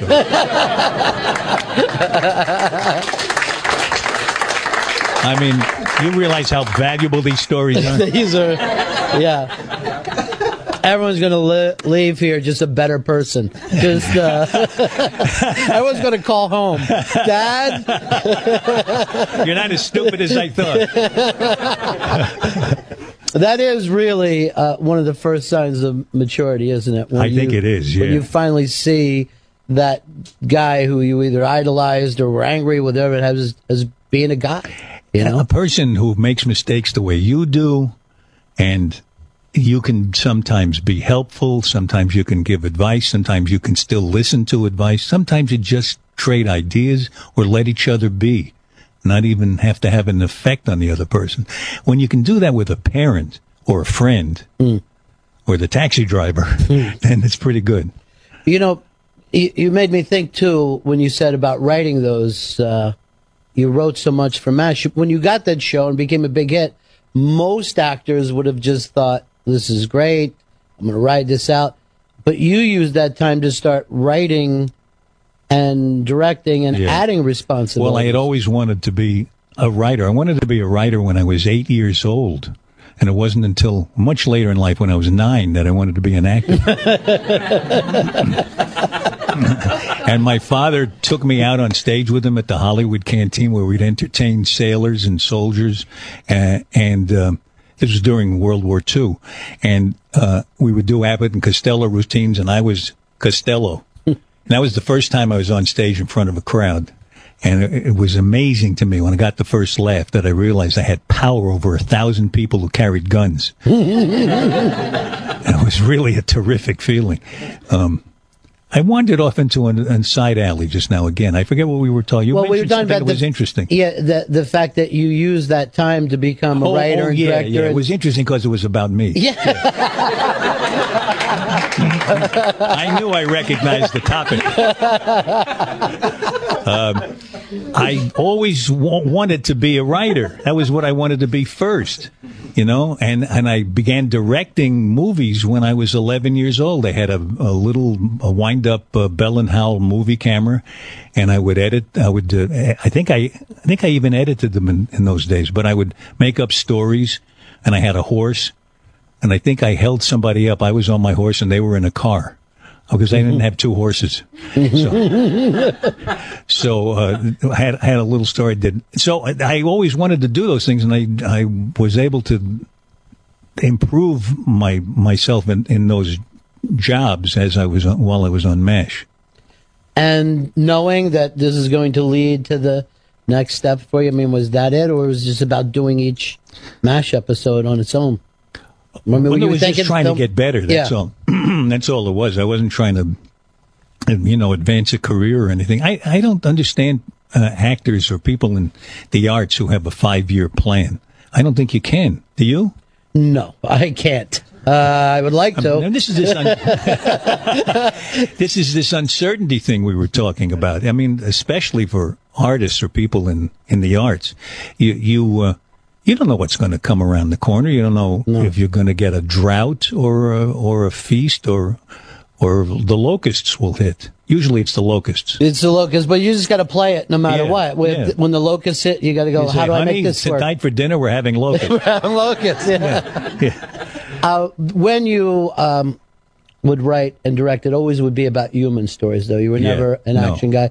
And I talked to Carol Burnett not too long ago about how much I love the movie. Did you talk about me? Yes, I did. I talked about 4 Seasons. Oh, you did? And what a I was kidding. Fantastic film that was. And she said it was one of the best experiences she ever had. Oh, that's nice. We had a wonderful time making that because Carol and I were friends, and a couple of other people in the movie were friends with me, and we all became friends. We had 3 weeks of rehearsal, most of which we devoted to becoming friends. And I said on the first day, we have to be friends by the time we shoot this movie because that's going to show on screen, and it's all about friendship. So everybody, it was so funny. Everybody immediately started telling bathroom stories about themselves. It was kind of on a mad quest to be personal and reveal themselves to one another. But it did break the ice. Yeah. I thought I would tell you one now. But never mind.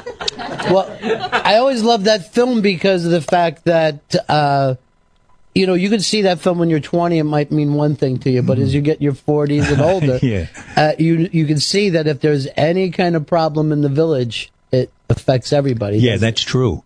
And it's funny about that movie. I wrote it to a great extent from personal experience. There was a friend who got a divorce, and he didn't tell me he was going to get a divorce, and I was mad at him for not telling him. It was none of my business, right. But that's a big element in the movie, and yet although I was really very careful about how I structured it, and I was working very hard on it, I didn't really understand what it meant. Or at least what it meant to me, until it was all done and shot, and I had to go around the country being interviewed about it. And then I suddenly realized what the movie was about. That, to me, at that time, it was about how you make friends with people, and you go through, I remember now how I used to say it, you meet them in the springtime, and everything is blooming and beautiful, and then it's summer. And in the white heat of the summer, in the glow of the sun, you start to see them for what they really are. And then in the fall, the leaves fall away, and you start to see really who they are. And then in the winter, you have to make a decision. Am I going to stick with these people forever, or am I going to ditch them? And it's funny. Somebody stopped me on the street the other day and said, this is like 30 years later, said, there's a line in Four Seasons that's kept me going, where Carol Burnett says to my character, I don't want to die without friends. So she's urging me to make peace with our friends and stick together with them. And I came home and told Arlene about it. I'm so glad I wrote that line in that movie, because this woman said that to me. And Arlene said, I gave you that line.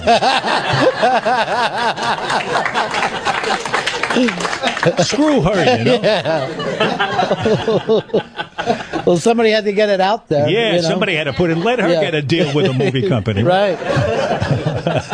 Who knows if Paul Revere, came up with his line, but he had to get it out. Your company was said by somebody else. Oh, my God. Here you go. Here's your line. Tell line, everybody.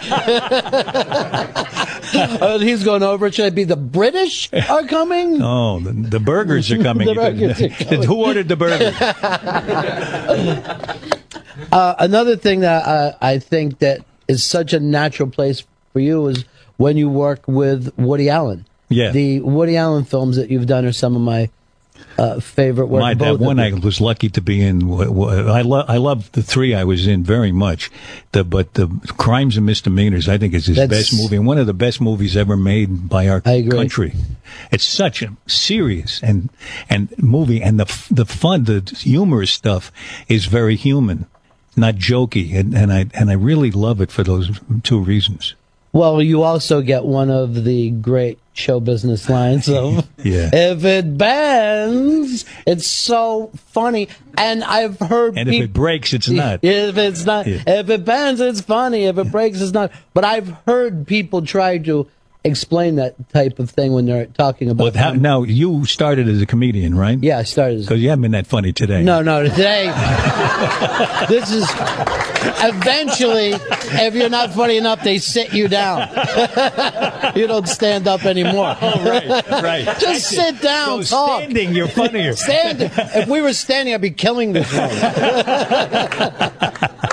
So when as a comedian, now I brought that up because you started as a comedian. You said something about So did you find that it was true? If it bends, it's funny. If it breaks, it's not. Well, I think what happens is when people try to explain what they want you to do with your act, they do this in radio, and they'll go up to the line but not over, and you're like, does that mean anything? How do you know when you're over the line? Yeah, you don't know when you're. But they feel like their job is done. Yeah, right. And I was one night co-hosting the Oscars with Jane Fonda and Robin Williams, and Robin Williams, is just like plugged in to some place in outer space.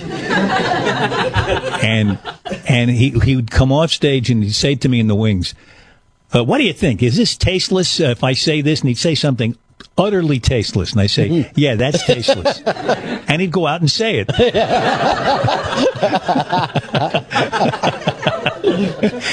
So I don't know where he got his. They kept it in the show and everything. So apparently he could get away with it. But how do you know where the line is? If you listen to some inner voice, how do you know who's speaking? It's exactly true. And I love that thing of what you and Woody had in that film. I mean, talk about a controlling person. Oh, yeah, right. Yeah, trying to control his own biographical film. Yeah, that's right. Such good work. Is there a film for you that you're like, this is my favorite, or you like them all on different No, I don't. I don't think about it. I think I had the most fun of the pictures I wrote and directed. The one I had the most fun making was Four Seasons. No. And it was the most personal one I did. And my wife was writing a book about it at the time, and she's a photographer, and we used her pictures in the movie because one of the characters is a photographer. And the pictures were kind of funny, and the photographer was a kind of obsessive person. So in the rolling credits at the end, when it would say photos by Arlene Alda, there'd be like a gasp in the audience. They thought I was making fun of my wife. Yeah, right. But it was, she was good natured to make the pictures for the character. Yeah. You know? Because the character does get attacked kind of Yeah. for taking the For those obsessive. weird vegetables flying in the air. You know? But that was the most fun for me. But it's interesting. Even the one where I had the least fun, I learned a lot of stuff, and that's ultimately the best if you learn. I think, for me anyway. But does it feel like that when you're directing the film and you're kind of lost from it?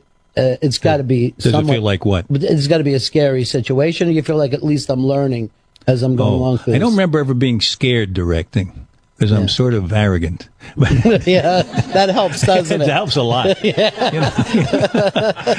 No, I'm not, I don't think I'm really arrogant, but I do put myself in the position a lot. You didn't ask me about this, but I'm going to tell you about this great thing about myself. I put myself in the position of not knowing if I'm going to be able to accomplish this thing. So I do, in a way, scare myself like that. I give talks at places where I have no business going, and it's momentarily scary. And then there's this tremendous sense of achievement if I can get away with it, or actually deliver the goods. But heading there, when you're driving there, Yeah, sometimes my heart's racing. like, how do I get out of this? Yeah, I once was giving a talk at the Grand Rounds session of the Psychiatric Institute at Cornell. Please. What am I going to say to 100 psychiatrists?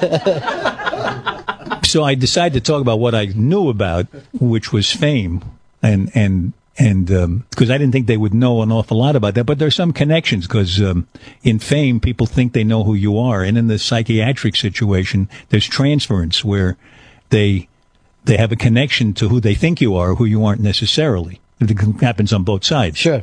So I'm going to talk about fame, right? So I'm in the taxi cab, and we have to go to York Avenue or someplace, and I'm trying to remember what I'm going to say, and the cab driver has this radio program in Russian blaring from the radio. And then he's on the telephone yelling in Russian. And then he takes a wrong turn and starts taking me downtown. And I'm saying, would you first of all get off the phone because it's against the law and you're making me late? He says, I can't get off the phone. I'm on the radio. He was calling into this call-in Russian radio program, complaining about something and driving me all over New York. So I'm trying to get to this appointment where I'm supposed to talk about fame to psychiatrists while he's having his 15 minutes. Fame is a very strange thing. I mean, it's particularly now. Don't you think almost everyone wants to be famous, or even the 15 minutes? They do. Yeah. You know what always shocks me is when, and I know some rich people, really rich people, and they also want to be famous, and they do things to get famous. Why would you, if you have money, if you can be rich without being famous, take it. Right. I mean, that's ideal, because it takes time and effort and money to be famous, and you don't really, maybe you get a table in a restaurant, and then the service is bad, because then they're busy thinking about what are you really like. What are you really doing? Yeah. But you did aim towards fame. As I didn't aim toward it. I aimed toward trying to be a good actor, and then I got into this thing that made me more famous. And you couldn't have gotten more famous than what you eventually got. I mean, you were on a TV show that the last night of that show, the last night of MASH, the country absolutely sat down and just watched half the show. country watched at the same time. That was amazing. 125 million. Something like that. Yeah. I don't think anybody really knows, because in many places they were watching in large groups. In at least one town, they took over the town hall, and like half the town came in and watched it. So if they had a Nielsen box on their TV set, they thought one or two people were watching. Right. There were hundreds. But it was like 105, 110, I don't know, a million, and it was amazing. It was an amazing experience driving in the streets, because we saw it on a big screen at the 20th Century Fox studio, and then we all went out to dinner together. And as we were driving, that's when the show was actually on the air, and I suddenly said to the people in the car, look at this, the streets are empty. They must be watching the show, because at that time of night, the streets were often clogged. So it was a strange experience. We really didn't understand how much we had penetrated into the culture while we were making it. We never got that until it was over. And nothing like that will ever happen again, because there's too many TV stations. Too many stations. That's the audience is, as they say, fragmented. But I always thought our audience was fragmented to start with. Right. That is true. Everybody watched that show for different reasons. Yeah, they did. I had mothers come up to me and say, "Oh, I just want you to know my son watched your show and became a doctor." Then the next one comes up and say, "Well, my son watched your show and joined the army." I said, "Did he watch the whole show?"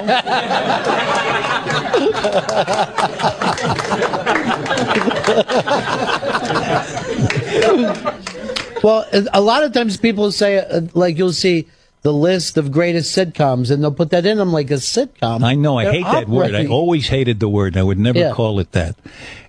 First of all, it's even a misnomer for sitcoms, because they usually don't have a situation anymore.